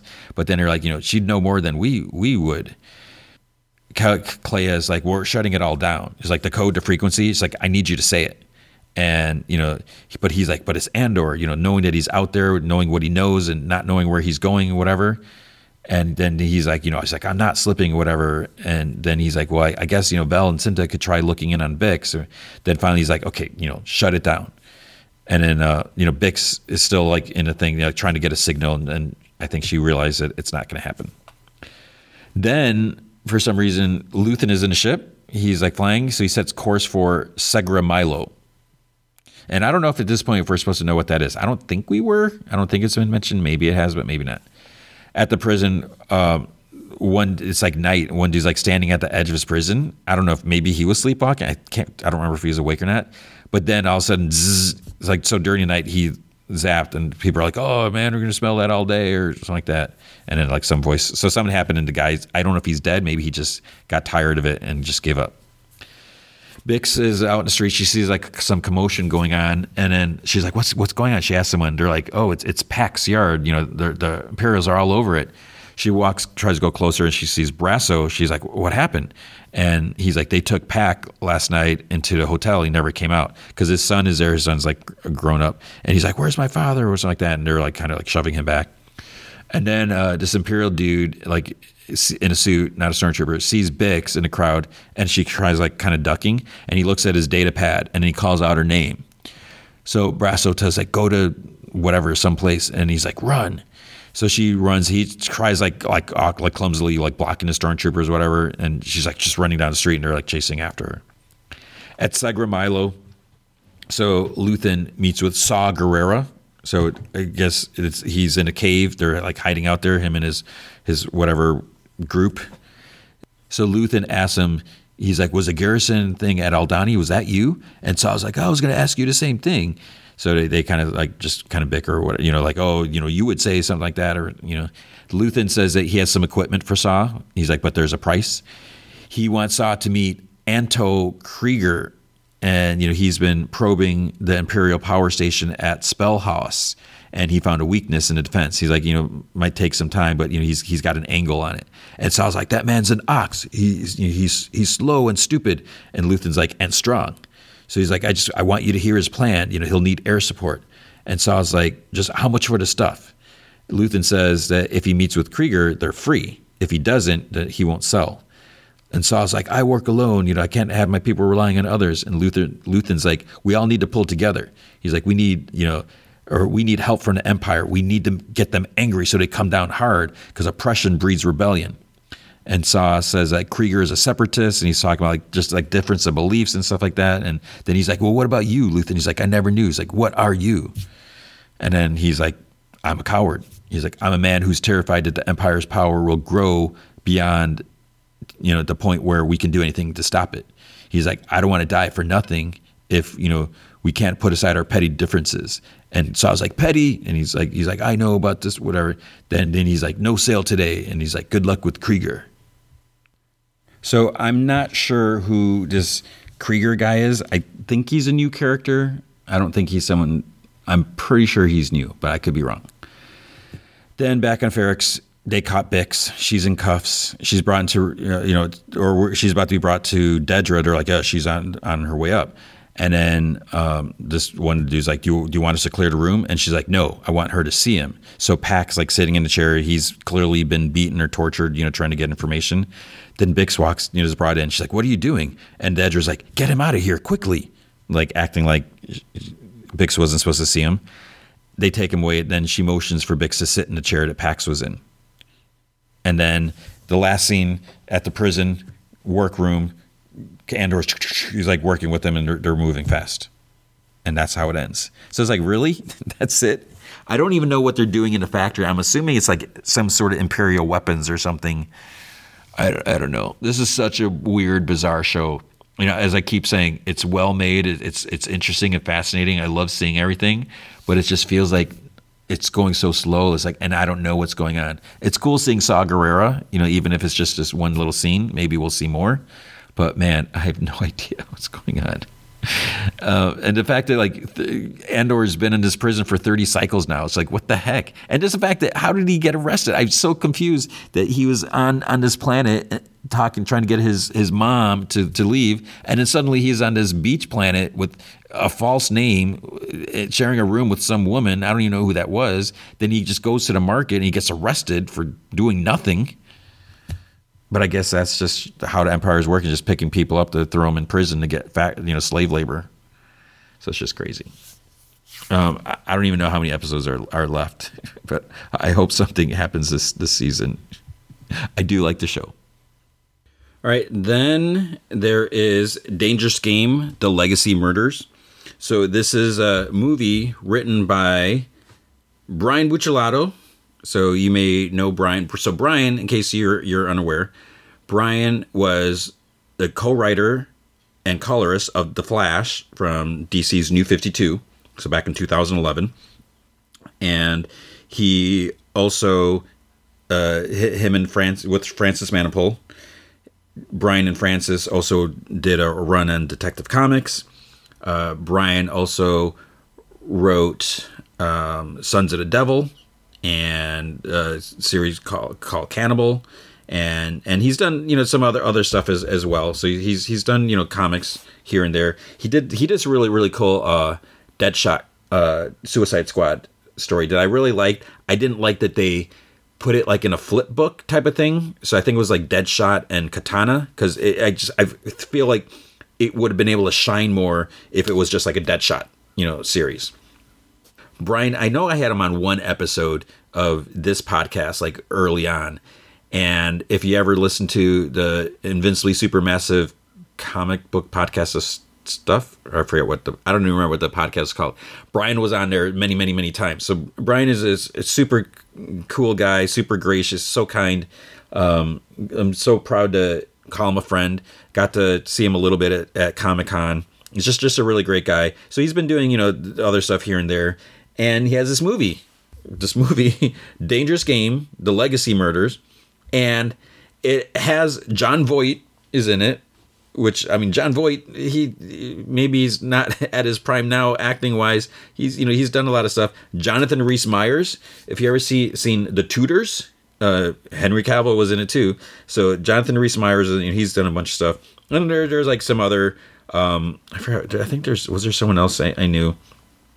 So we have this movie, and is it the best movie? I think there are some things. I thought I heard something about the director. I don't know if this was the first time, like a directorial debut, but I felt that there was some aspects that it almost like it. And who am I to question directing? But I just felt like some things were a little questionable with just how the scene played out, or even what I was really kind of surprised is some of the acting. Because again, if you watch The Tudors, I mean, I haven't watched it in a while, but Jonathan Rhys Meyers was pretty epic in that. He's done some other stuff like over the years, like some kind of cheesy stuff. He did this one vampire show. I totally forgot what it was. But man, there's just some delivery in that. And it almost makes me feel like, were they told specifically to deliver their lines like that? And it's like the family, because then, they're in, I haven't gotten to the plot yet, but some of the reactions and how they're like, oh my God, it's just like, oh man. And, and like some of the other actors, like the younger ones, I don't know if what they've done, what their work experience, I didn't look them up or anything, and maybe I should have. But just some things were just like, oh, geez. What the movie, and so like it says, Jonathan Rhys Meyers and Jon Voight star in this nail-bitingly suspenseful thriller filled with twists and turns. A family reunion at a remote mansion takes a lethal turn when they are trapped inside and forced to play a deadly survival game where only one will make it out. So, it's kind of reminiscent to other movies. And, I always hate to compare stuff but it kind of feels like Ready or Not. Because, if you saw Ready or Not with Samara Weaving, they had to play hide and seek. So it's but it's like a deadly version of hide and seek. And it also kind of reminds me of Saw, because they're trapped in this house and there's some gruesome deaths in there. I mean, there's some like cool things that the way this house is set up, and like, what's going on? What's happening here? And maybe a little kind of reminiscent of Knives Out, just because you have like this ensemble cast, sort of this family, and it's like, what's going on? Because at some point it gets to be like, wait, who's responsible for this? So the story is, it's Jon Voight's like birthday, so he's like the grandfather, the father of the family, and he's in a wheelchair. And he's kind of been ousted from the company by Jonathan Rhys Meyers. He kind of forcibly took over, and he kind of claims it was to save the company, but Jonathan Voight kind of thinks he's like a bloodsucker and like stole the company from him. So, there's a little bit of tension when he arrives. And then Jonathan Rhys Meyers has a brother played by Will Sasso, who, he and his wife, and they have 2 kids, they're there. And, they're looking at gifts, giving gifts to Jon Voight and stuff. And then there's this one gift, there's like this box. It's like, wait, who's this from? Whatever. And it's The Dangerous Game, The Legacy Murders. And it's kind of like one of those immersive, like, not necessarily true crime game, but where you have all these facts and everything, and you need to figure out like who did it. So it's almost like Clue, but amped up. I've seen one of these. I didn't play it, but I know someone that got one and everything. It looks really, really cool, where you just really have to dive into it. But there's like actual like police reports and photos and stuff like that. So they're not really sure what's going on and what's happening there. And then it gets to the point where like the house goes in lockdown. So they're like, what's going on? Because they paid to have this house built for Jon Voight. It's kind of like, okay, we'll build you this house on this remote island so you can live out your whatever you want. We'll just pay for it. And Jonathan Rhys Meyers didn't really pay attention. He just said like, okay, whatever, I'll just pay for this. Just get off my back, or just whatever, get out of my hair. So then there's and they're immediately they're accusing him. They're like, what are you doing? This is all you're doing. And he's like, I don't know what you're talking about, whatever. And then there's like his not really his butler, but his assistant dude. Is he involved with it? What's going on? Because he is around, and so you don't know like really what's going on. And they're like told that they have to, there's this, "Oh, you got to do this," there's like computerized, whatever, muffled voice telling them that they have to do this stuff and play this game, or there'll be consequences. And then that's where like the Saw aspects comes in, because there's like different things that are happening, different like kind of traps and just potentially murderous situations that they have to deal with. There is one thing that happened that I did not like, and I actually, I'm not trying to like name drop or anything like that, but when you watch this movie, there's something that happens in the kitchen towards the beginning, and I don't even want to hint because it'll give it away. But I'm like, dude, really, like this? And he's like, that wasn't in the script. And I was like, yeah, sure it was. He's like, no, it wasn't. So I guess then that just goes to show you, and this is where it's kind of fascinating.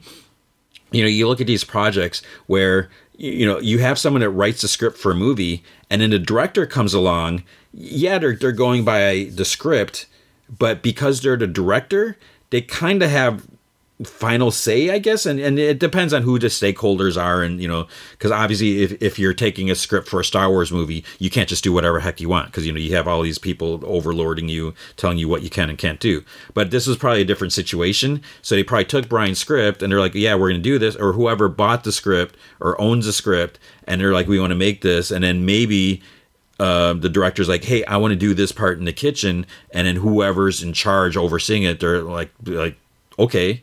I don't think it works that they're like, hey, Brian, we want to add this. And then he'd be like, So anyways, I find that just so fascinating, just how this works. And it's written, I know I'm kind of stepping out of the movie, discussing it, but it's just really cool to think that, this is actually, Brian wrote this, a guy I know wrote this, and it's this big movie. And I just wish I could have seen it in a theater, but it didn't play in my local theater.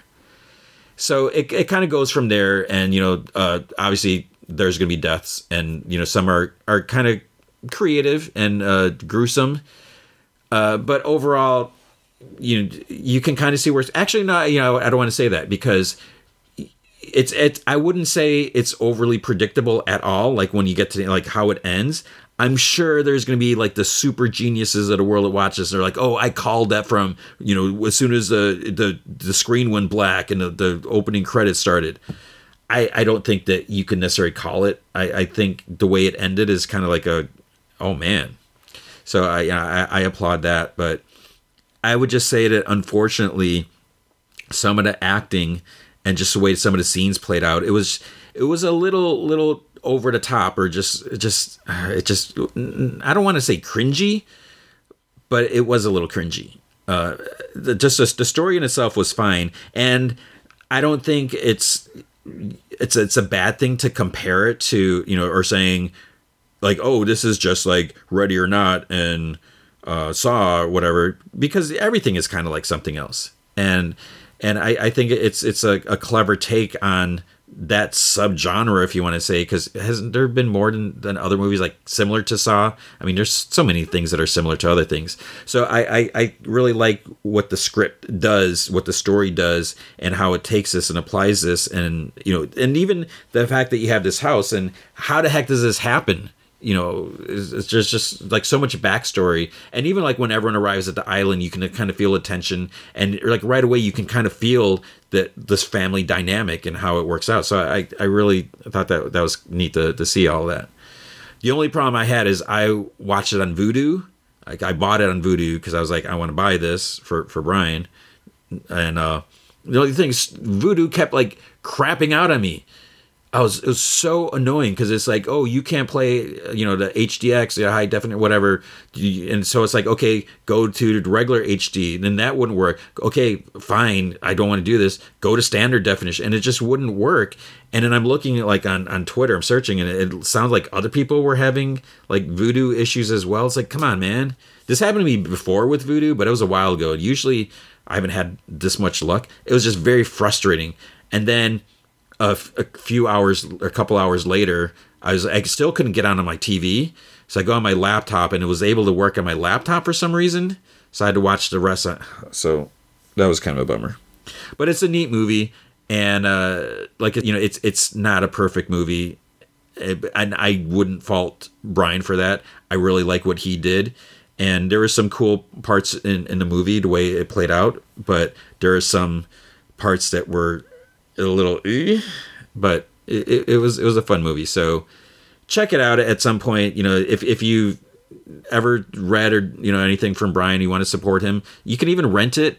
And it might be on Amazon too. And just do a search. And help Brian out. Support him because he's a cool guy and it's a interesting take on it, and just to see something a little different, kind of similar but also a little different, and I think it's worth checking out. All right, and this week's main feature is The Peripheral. So this is a new show on Amazon. It's based off I don't know if it's a book or a short story or what it is, but it's based off of something. And I think the show, I think the creators are like the Westworld creators. I think Jonathan Nolan and I forgot her name. I think they're involved with it. So watching these first 2 episodes, it seems kind of ambitious, seems kind of crazy. And when you're watching, it's not like super clear what's going on at first, but then we start getting more layers of the onion peel back or whatever, and I'm just really curious where this is going to go. And I think it's 8 episodes. I could see. I don't want to like stop and look it up, whatever. But I'm pretty sure it's like just 8 episodes. And I'm really curious, like where this is going to go. What are they going to do with this? And could there possibly be more? Because I feel like there's just with these 2 episodes, there's like so much that they could do. So let's just get to it. So the first episode, I think it was just pilot. It starts off in London, 2099. There's this dude. I think his name is Wilf. He's sitting on a park bench by a pond. There's like these kind of like fake ships shooting at cannons at each other. Kind of reminded me of. So now, going back, I'm realizing it's this was 2099. He's just at this park. This girl, Alita, sits next to him, and she says that when she first found him, she made a vow to save him, and he's like, well, what are you doing now? And she's like, saving the world. So he says the world is beyond saving, and then she puts her hand on his cheek and she says goodbye, and then she's like out of it. So that wasn't really. Actually, I don't know. I'm trying to remember if the guy looked like Wolf, because Alita is definitely not a little girl.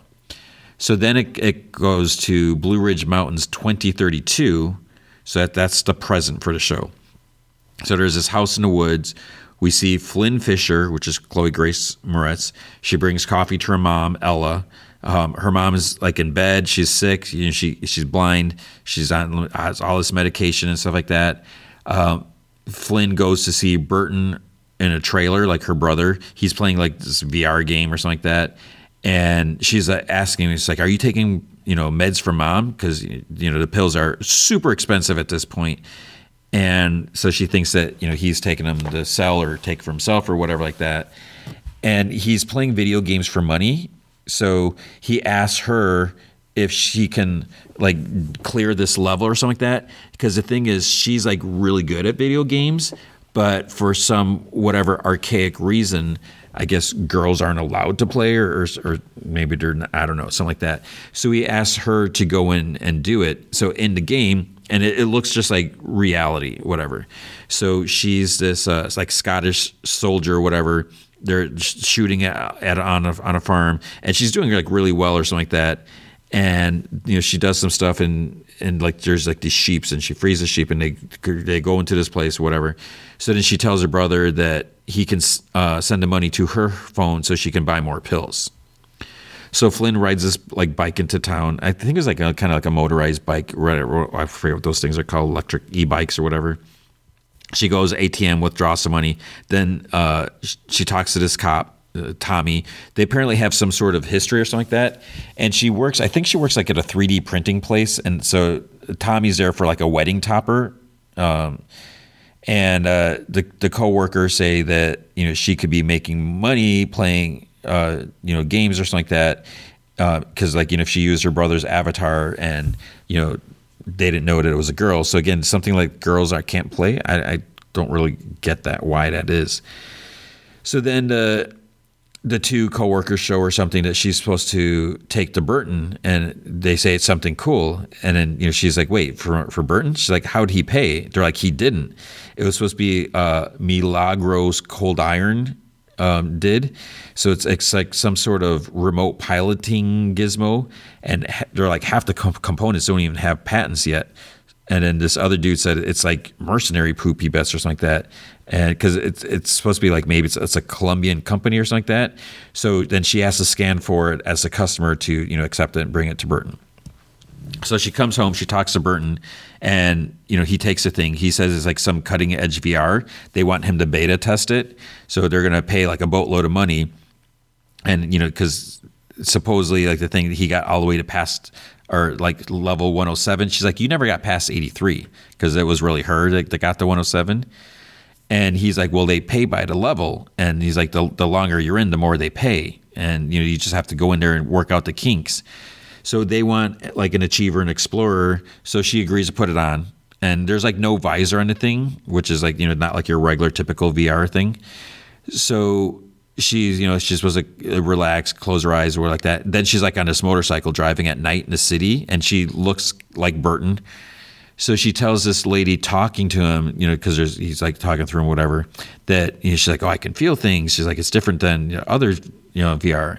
So as him, as Burton, she, and I don't know if I should say she or he. So she gets off the bike and she takes off the coat. This door opens. And they're like, what's your name or something like that. And I guess she goes, I don't know if she chose it. It was Easy Ice. It's like, okay. So then she's in this like big room, and she does like a bunch of flips and stuff like that, testing the body out. So, she has all these like agile abilities and everything. Then she has to go to the garden because there's this company party, and the voice directs her to this woman, convinces her Burton, the avatar, has to convince this woman to take him home or he won't get paid. So Flynn sits next to the woman and says like some charming things, whatever, and before she sits, she says the stuff. Then the woman invites her to sit. This woman flicks her fingers, and like this kind of like invisible privacy shield thing goes up.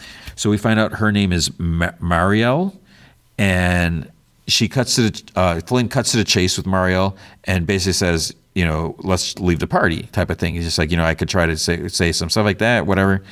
So they leave. And in the back of the car, they're like making out. There's like a robot driver.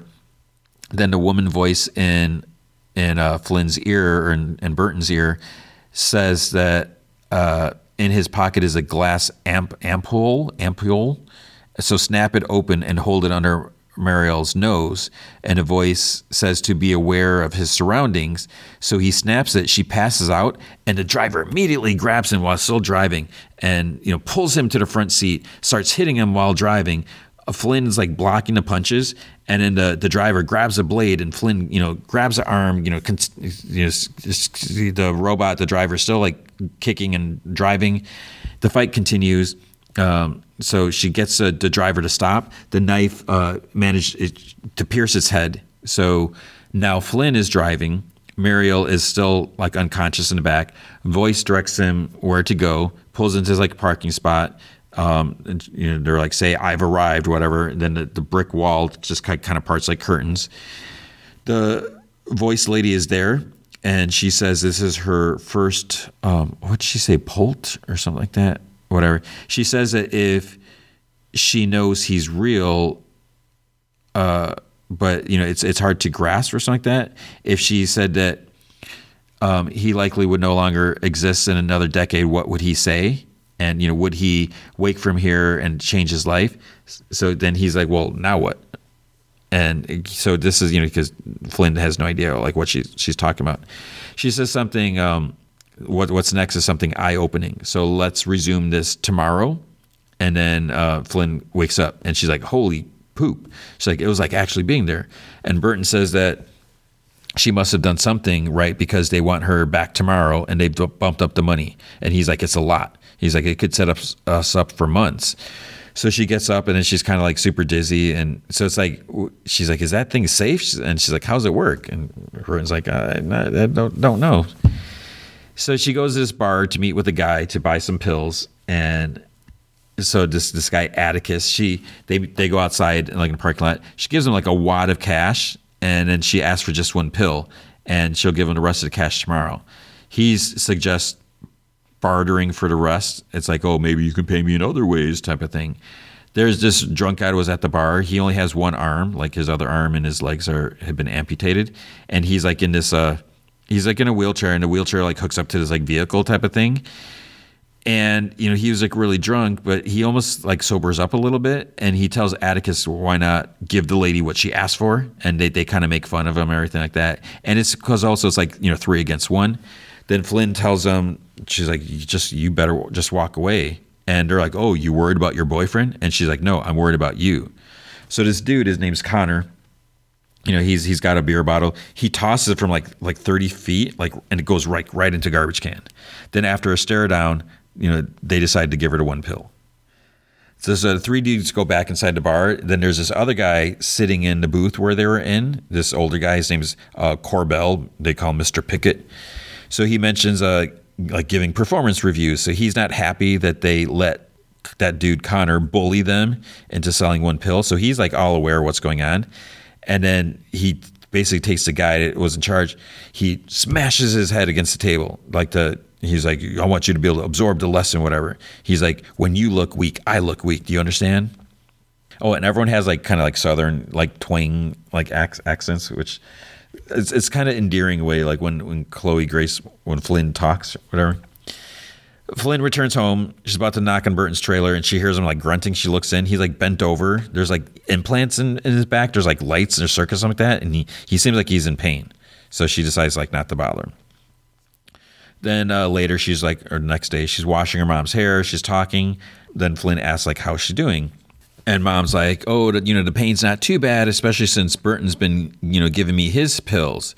And she's like, what do you mean? And mom's like, well, he said he didn't need them as much anymore.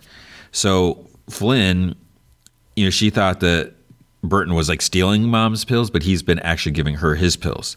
So she's back at the trailer. She says, sorry for saying stuff about him taking mama's pills.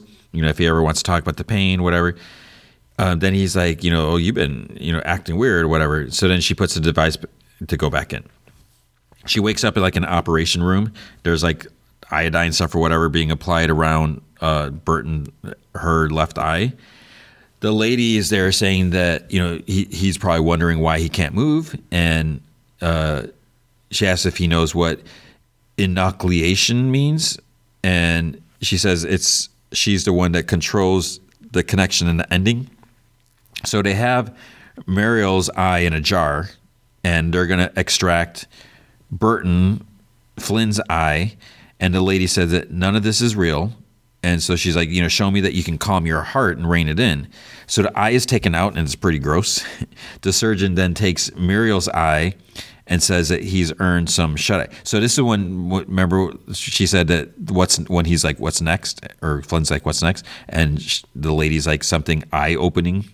So I think that was supposed to be a joke. The surgeon knocks out Flynn, and Burton wakes up in the back of a car. And she's going to open, or he's going to open some doors for her, something like that. So she gets out. The eye sensor opens this big door. There's this elevator. They go down, passing by like several different things. Like there's all this machinery and like factory. There's like aquarium level, like whales or something like that. I think they go like over 100 levels down. Then inside this room, she asks if she's ready to lay claim to his destiny. So he has to put his regular eye up to this device thing. He tries like pulling away, but then she like shoves his head closer to the device.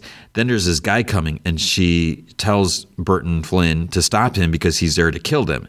So Flynn goes right up, gets knocked down and like cuffed. The dude puts like these handcuffs on her.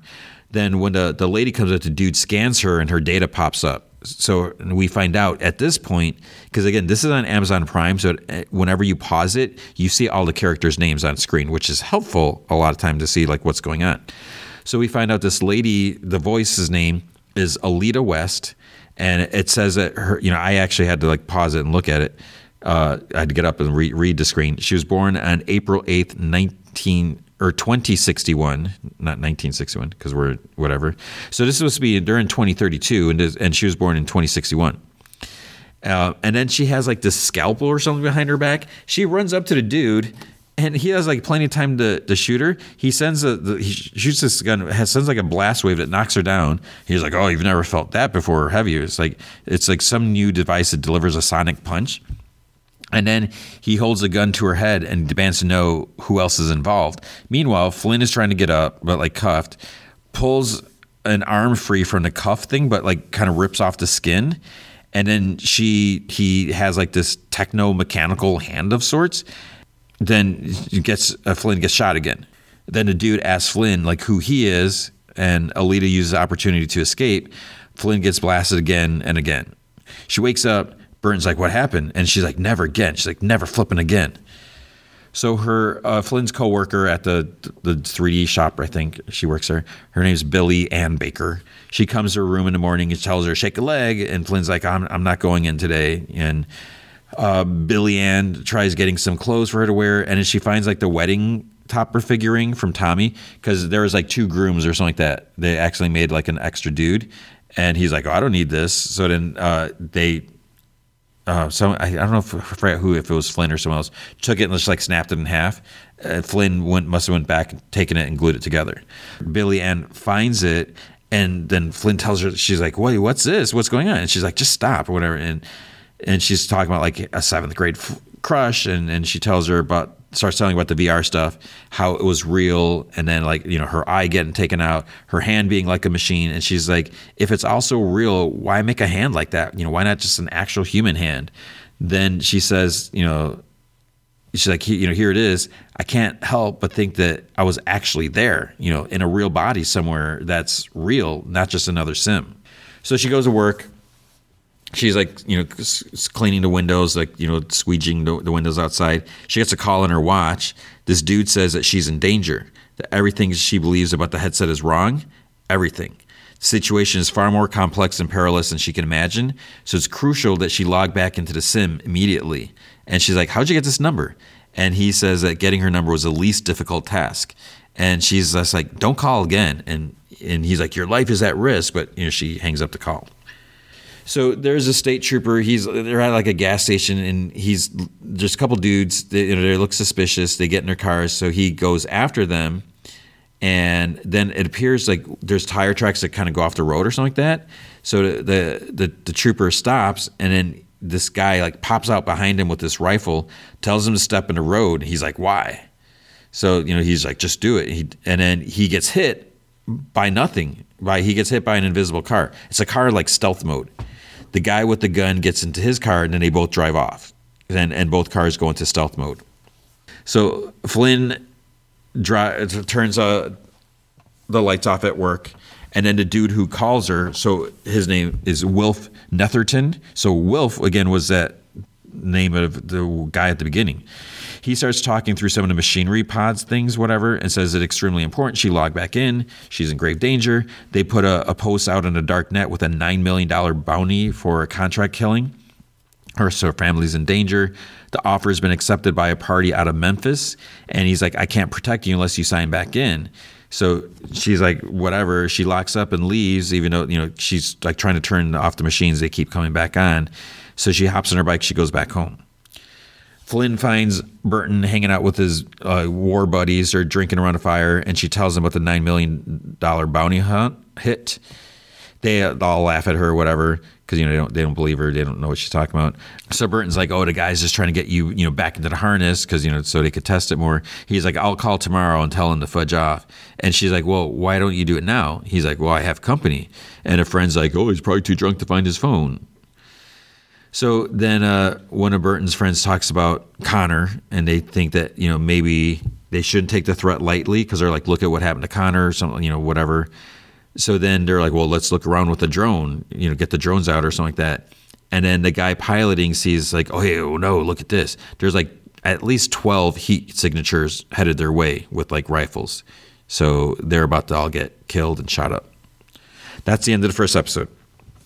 Second episode, so season 1, episode 2, empathy bonus. In the city, this doctor lady, Charisse, talks about the breach that they've had. The security dude, Daniel, says that they've traced the operator. They've taken the necessary means to, the necessary steps to eliminate the threat. They're clearly talking about Flynn accessing whatever, so they want to eliminate the threat. He mentions a posting on a dark web. The doctor bends down and looks at the Burton Flynn body sitting inert in the corridor, so where they were the last episode, and she asks if the post has been accepted, and the dude Daniel, he's immediately, and she's reliable. He's ex-military elite unit, and she says that it's not just him they want dead because they think it's Burton. It's anyone even remotely associated with him. Daniel's well, the post was pretty explicit in that area, scorched earth. So they're going to take out anyone and everyone around there. So Burton tells Flynn to get Mama in the basement. Burton and his friends say that those guys don't know who they picked a fight with. So they all link up with, they all have some sort of tech inside them, whatever, and they all have guns, these assault rifles type things or whatever. Flynn goes in the house, but Mama had taken the sleeping pill, so she can't wake her up. Then the power turns off, so they cut the power. Then the shooting starts.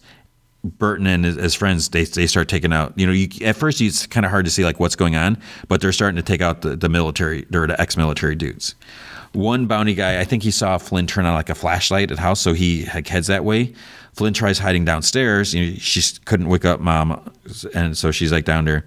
She starts the Roomba vacuum, robot vacuum, and the guy turns and shoots at it, and then she hits him from behind. She knocks him, hits him in the head. She gets a shotgun and she goes back upstairs, and as he's coming, she tells him, she's drop it. He's not even fazed because he knows that she's not going to shoot. He just turns and points at her, but then he ends up getting shot in the head. So Burton shot him from outside, he scoped him out and was able to make a headshot. Outside, they say they got all but 2 of them because they took off, but they can see on the drone that they're really turning back. So they start shooting, and then there's this light, and then when there's more shooting, Burton's confused. Turns out it's Connor. So the dude in the bar in the motorized wheelchair, he took out these 2 guys.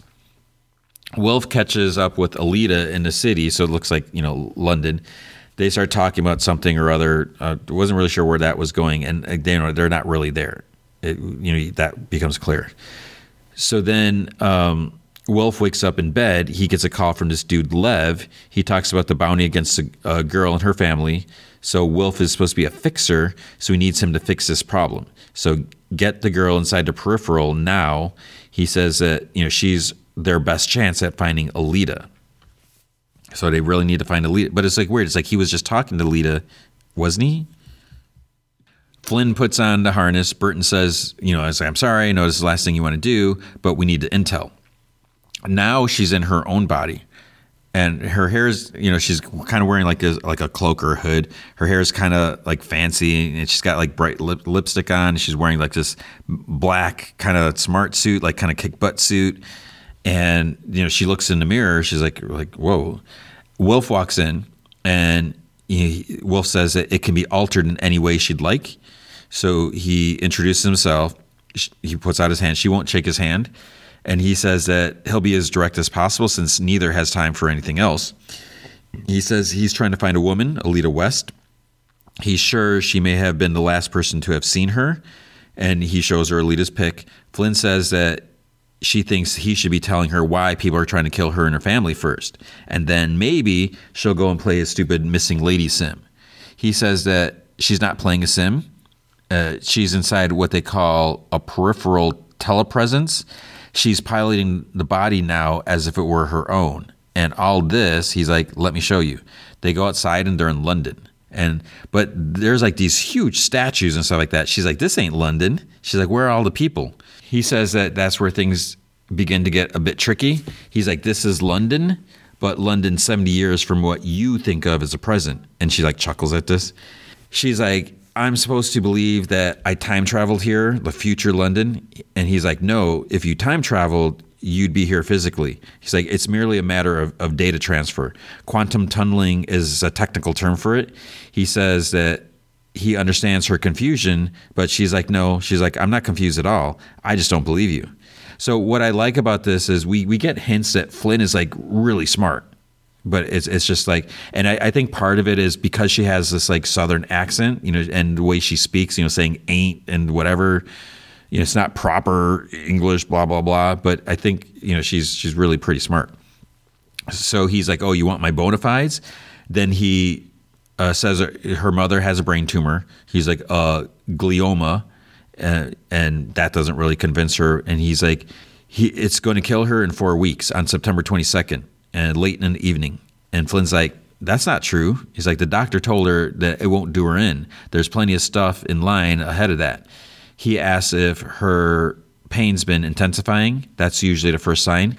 He hands her a newspaper and there's like obituaries, and she reads it, and he says that they've developed a drug to treat gliomas.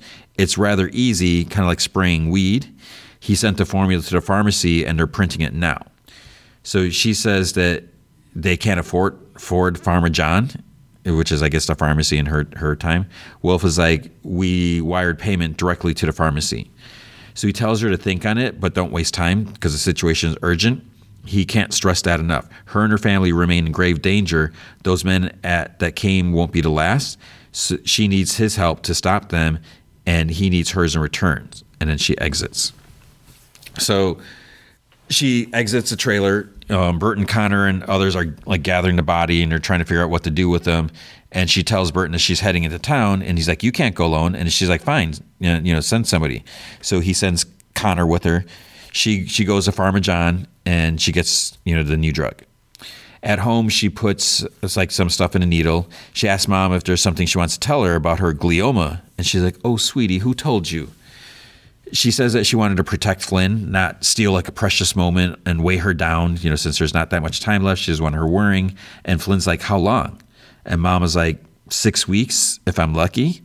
And Flynn says that, well, this new drug is experimental. They don't know what's in it. And Mama's like, well, what's the worst it could do? Kill me faster or something like that. I forgot what she said. So Tommy, that deputy sheriff dude that Flynn likes, he's driving the back roads, and he stops and he like backs up. There's this coffee cup just like floating in the air. So he gets out. It's sitting on a stealth car because he like kind of he bumps the coffee up off the car. Then he's like, when he touches like the car, you can kind of like see like an outline, like just in the immediate area. So he kind of just keeps reaching around, finds the door handle, opens it up. You can see the interior of the car. Well, I'll be damned. So at Flynn Burton's, guys are like burying the bodies with the bulldozer. Burton says that he wants Flynn to fill him in. She says that it's not a sim. She's operating in an actual body. It's some kind of robot, she guesses, but more realistic. It looks like her, feels like her, except it's in London. So the guy said that she witnessed something while she was there, something that those folks want to kill her to keep her quiet. And he says that he still doesn't see what's so hard to believe. And she's like, it's in the future. She's like, 2100. And he sits forward and says that he assumes he gave her reason to believe that.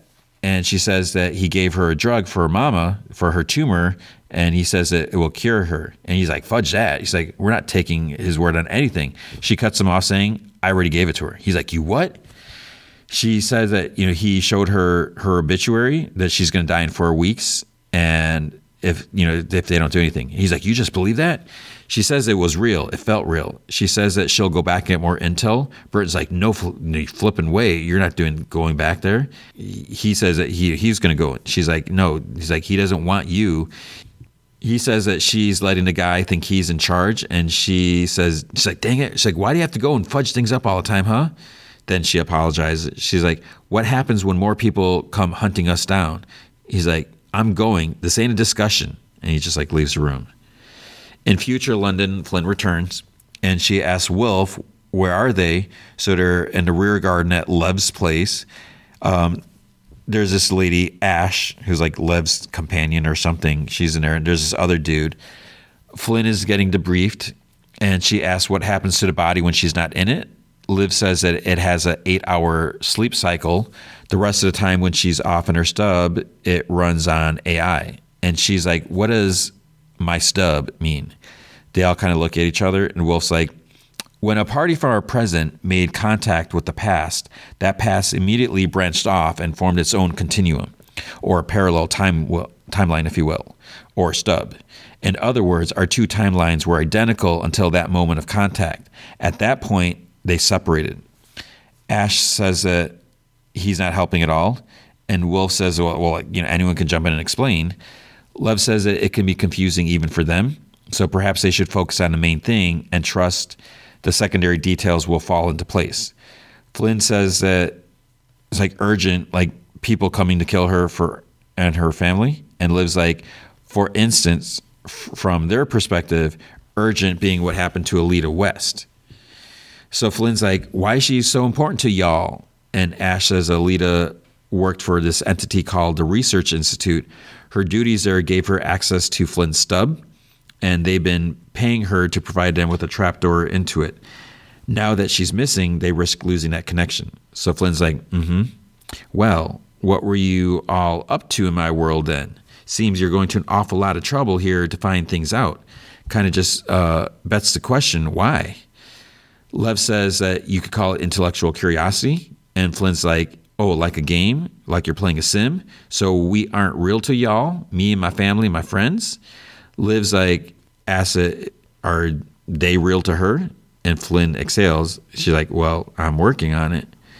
Deputy Tommy's checking out both the stealth vehicles. He must have figured out how to turn the stealth off completely because he can see the cars. He finds this pretty real big bullet on the floor, under seat of one of the cars.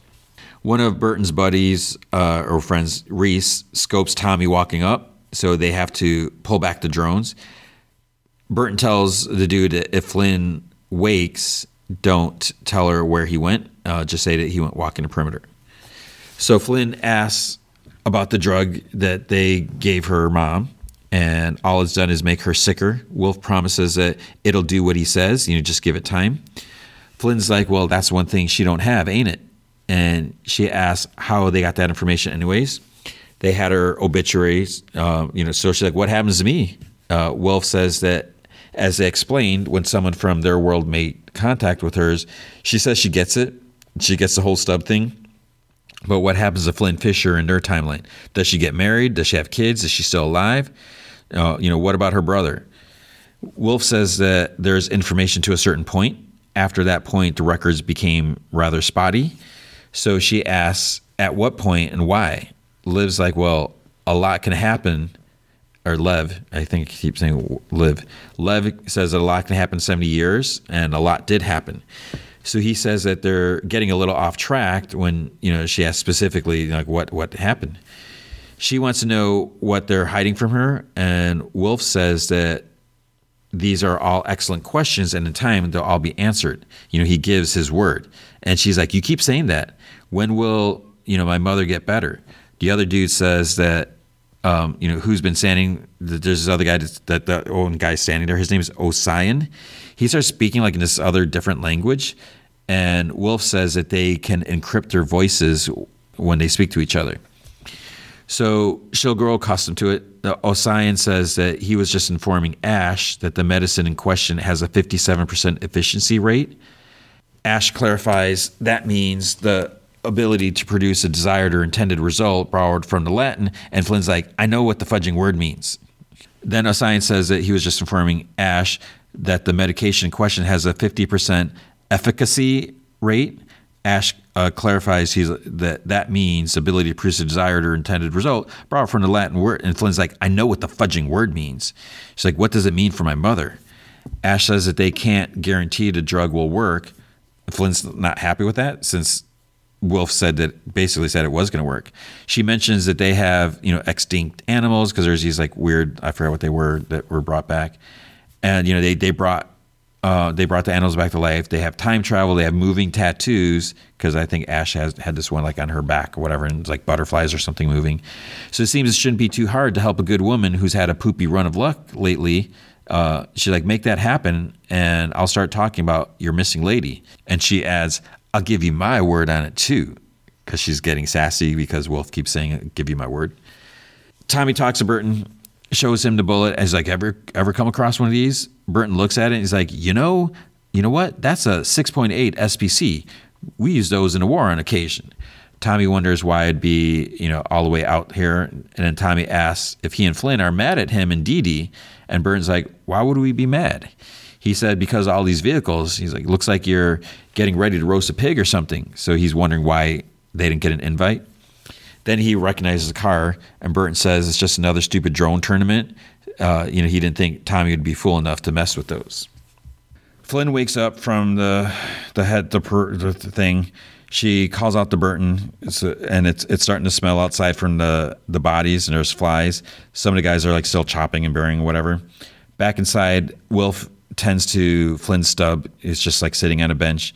Lev comes up and says that he knows how invested he is with this. So Wilf has some connection to Alita. So Lev is worried that he might feel the need to push the pace a little with Ms. Fisher. And Wilf says that Lev said that time was a resource they can't afford to waste. Wilf says that, he understood that Lev just wanted to talk with Alita. That's why he arranged the introduction with Flynn. Lev says that those conversations led to the possibility of access to this young woman's world. Wilf asks, why would he want access? And then he talks about good knowledge and bad knowledge, and, bad knowledge can put you in peril. He's like, and I don't lie to my friends, so please take care of what you ask. So Lev is like up to something, and he's not being like upfront with it. Flynn sees Tommy walking away from Burton. She asks what he said, and Burton says that there's 2 abandoned SUVs up the road with some like new kind of cloaking tech.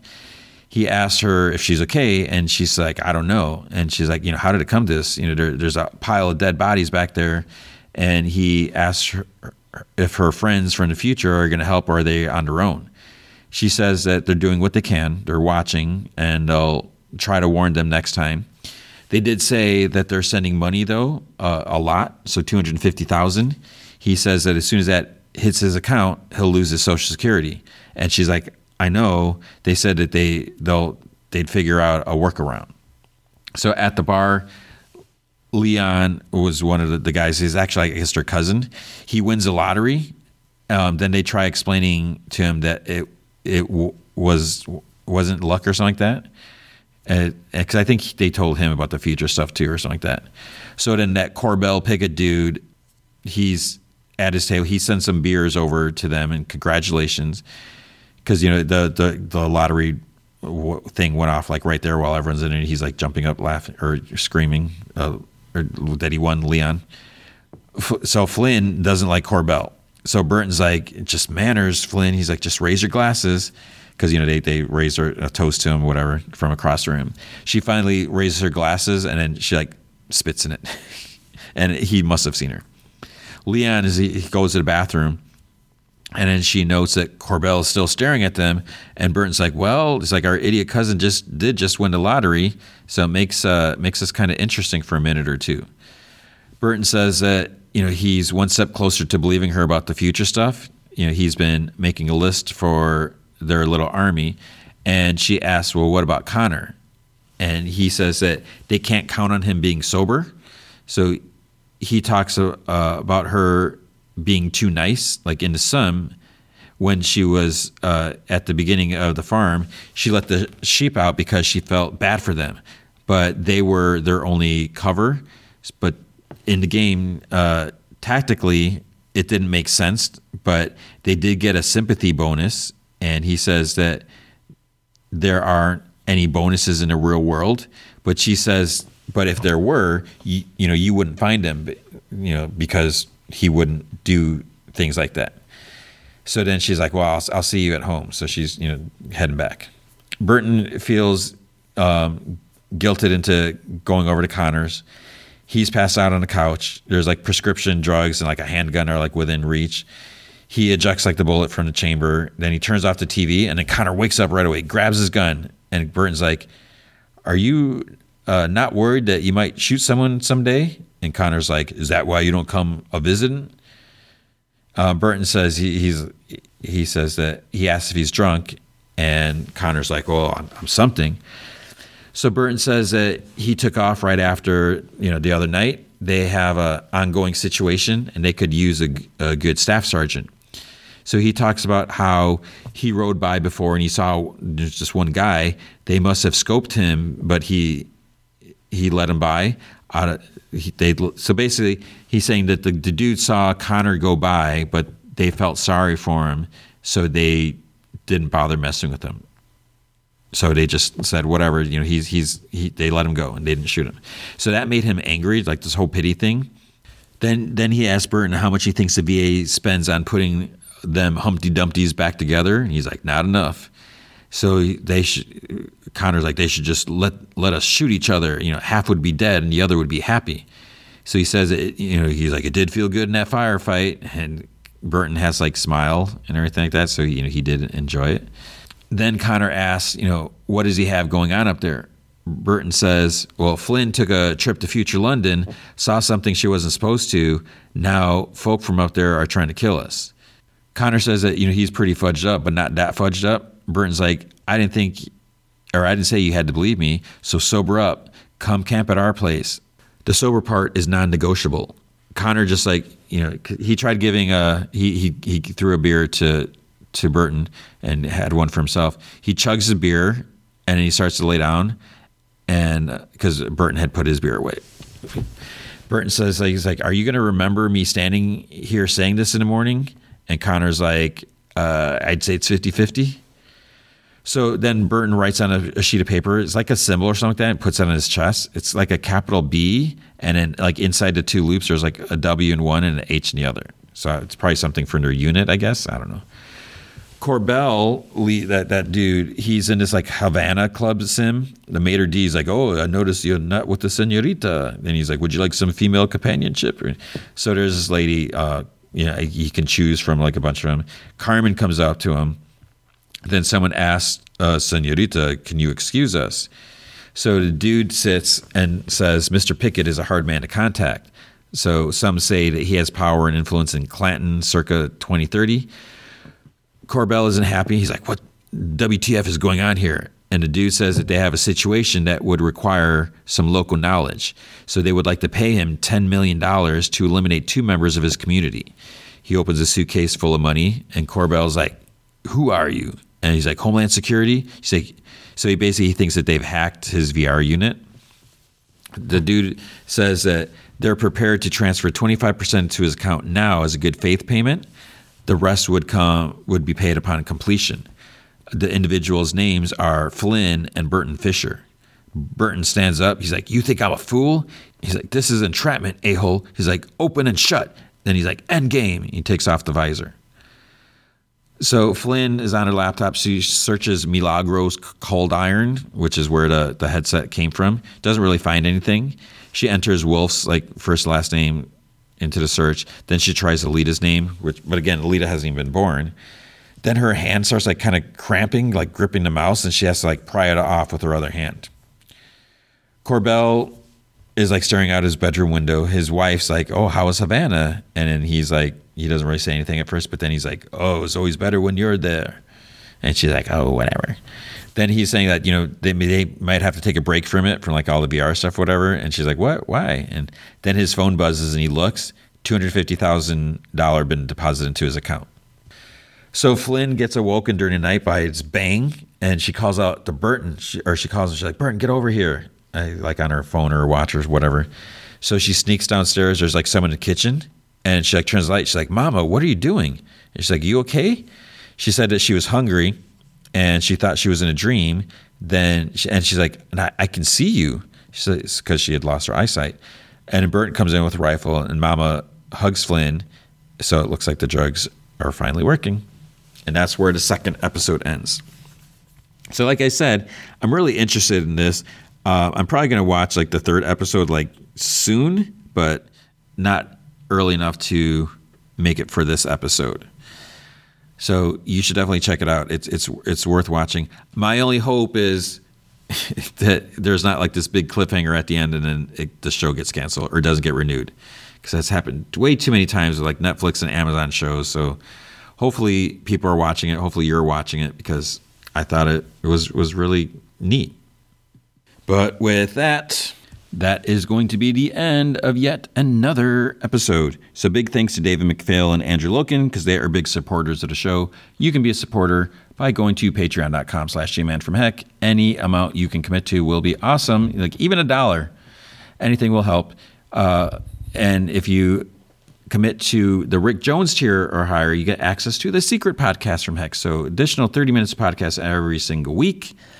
If you can't commit to a monthly commitment, you can also help out by going to coffee.com and you can buy me a virtual cup of coffee or two. And that is ko-fi.com/gmanfromheck.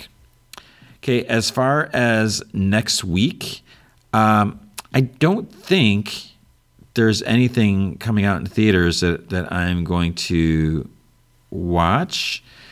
Enola Holmes 2 comes out on Netflix. I wasn't super crazy about the first one. There's a Weird Al Yankovic story on Roku channel, which I don't think I have access to. That I don't even know how you watch that. I have a Roku stick, but I don't even know if it works because we don't use it anymore.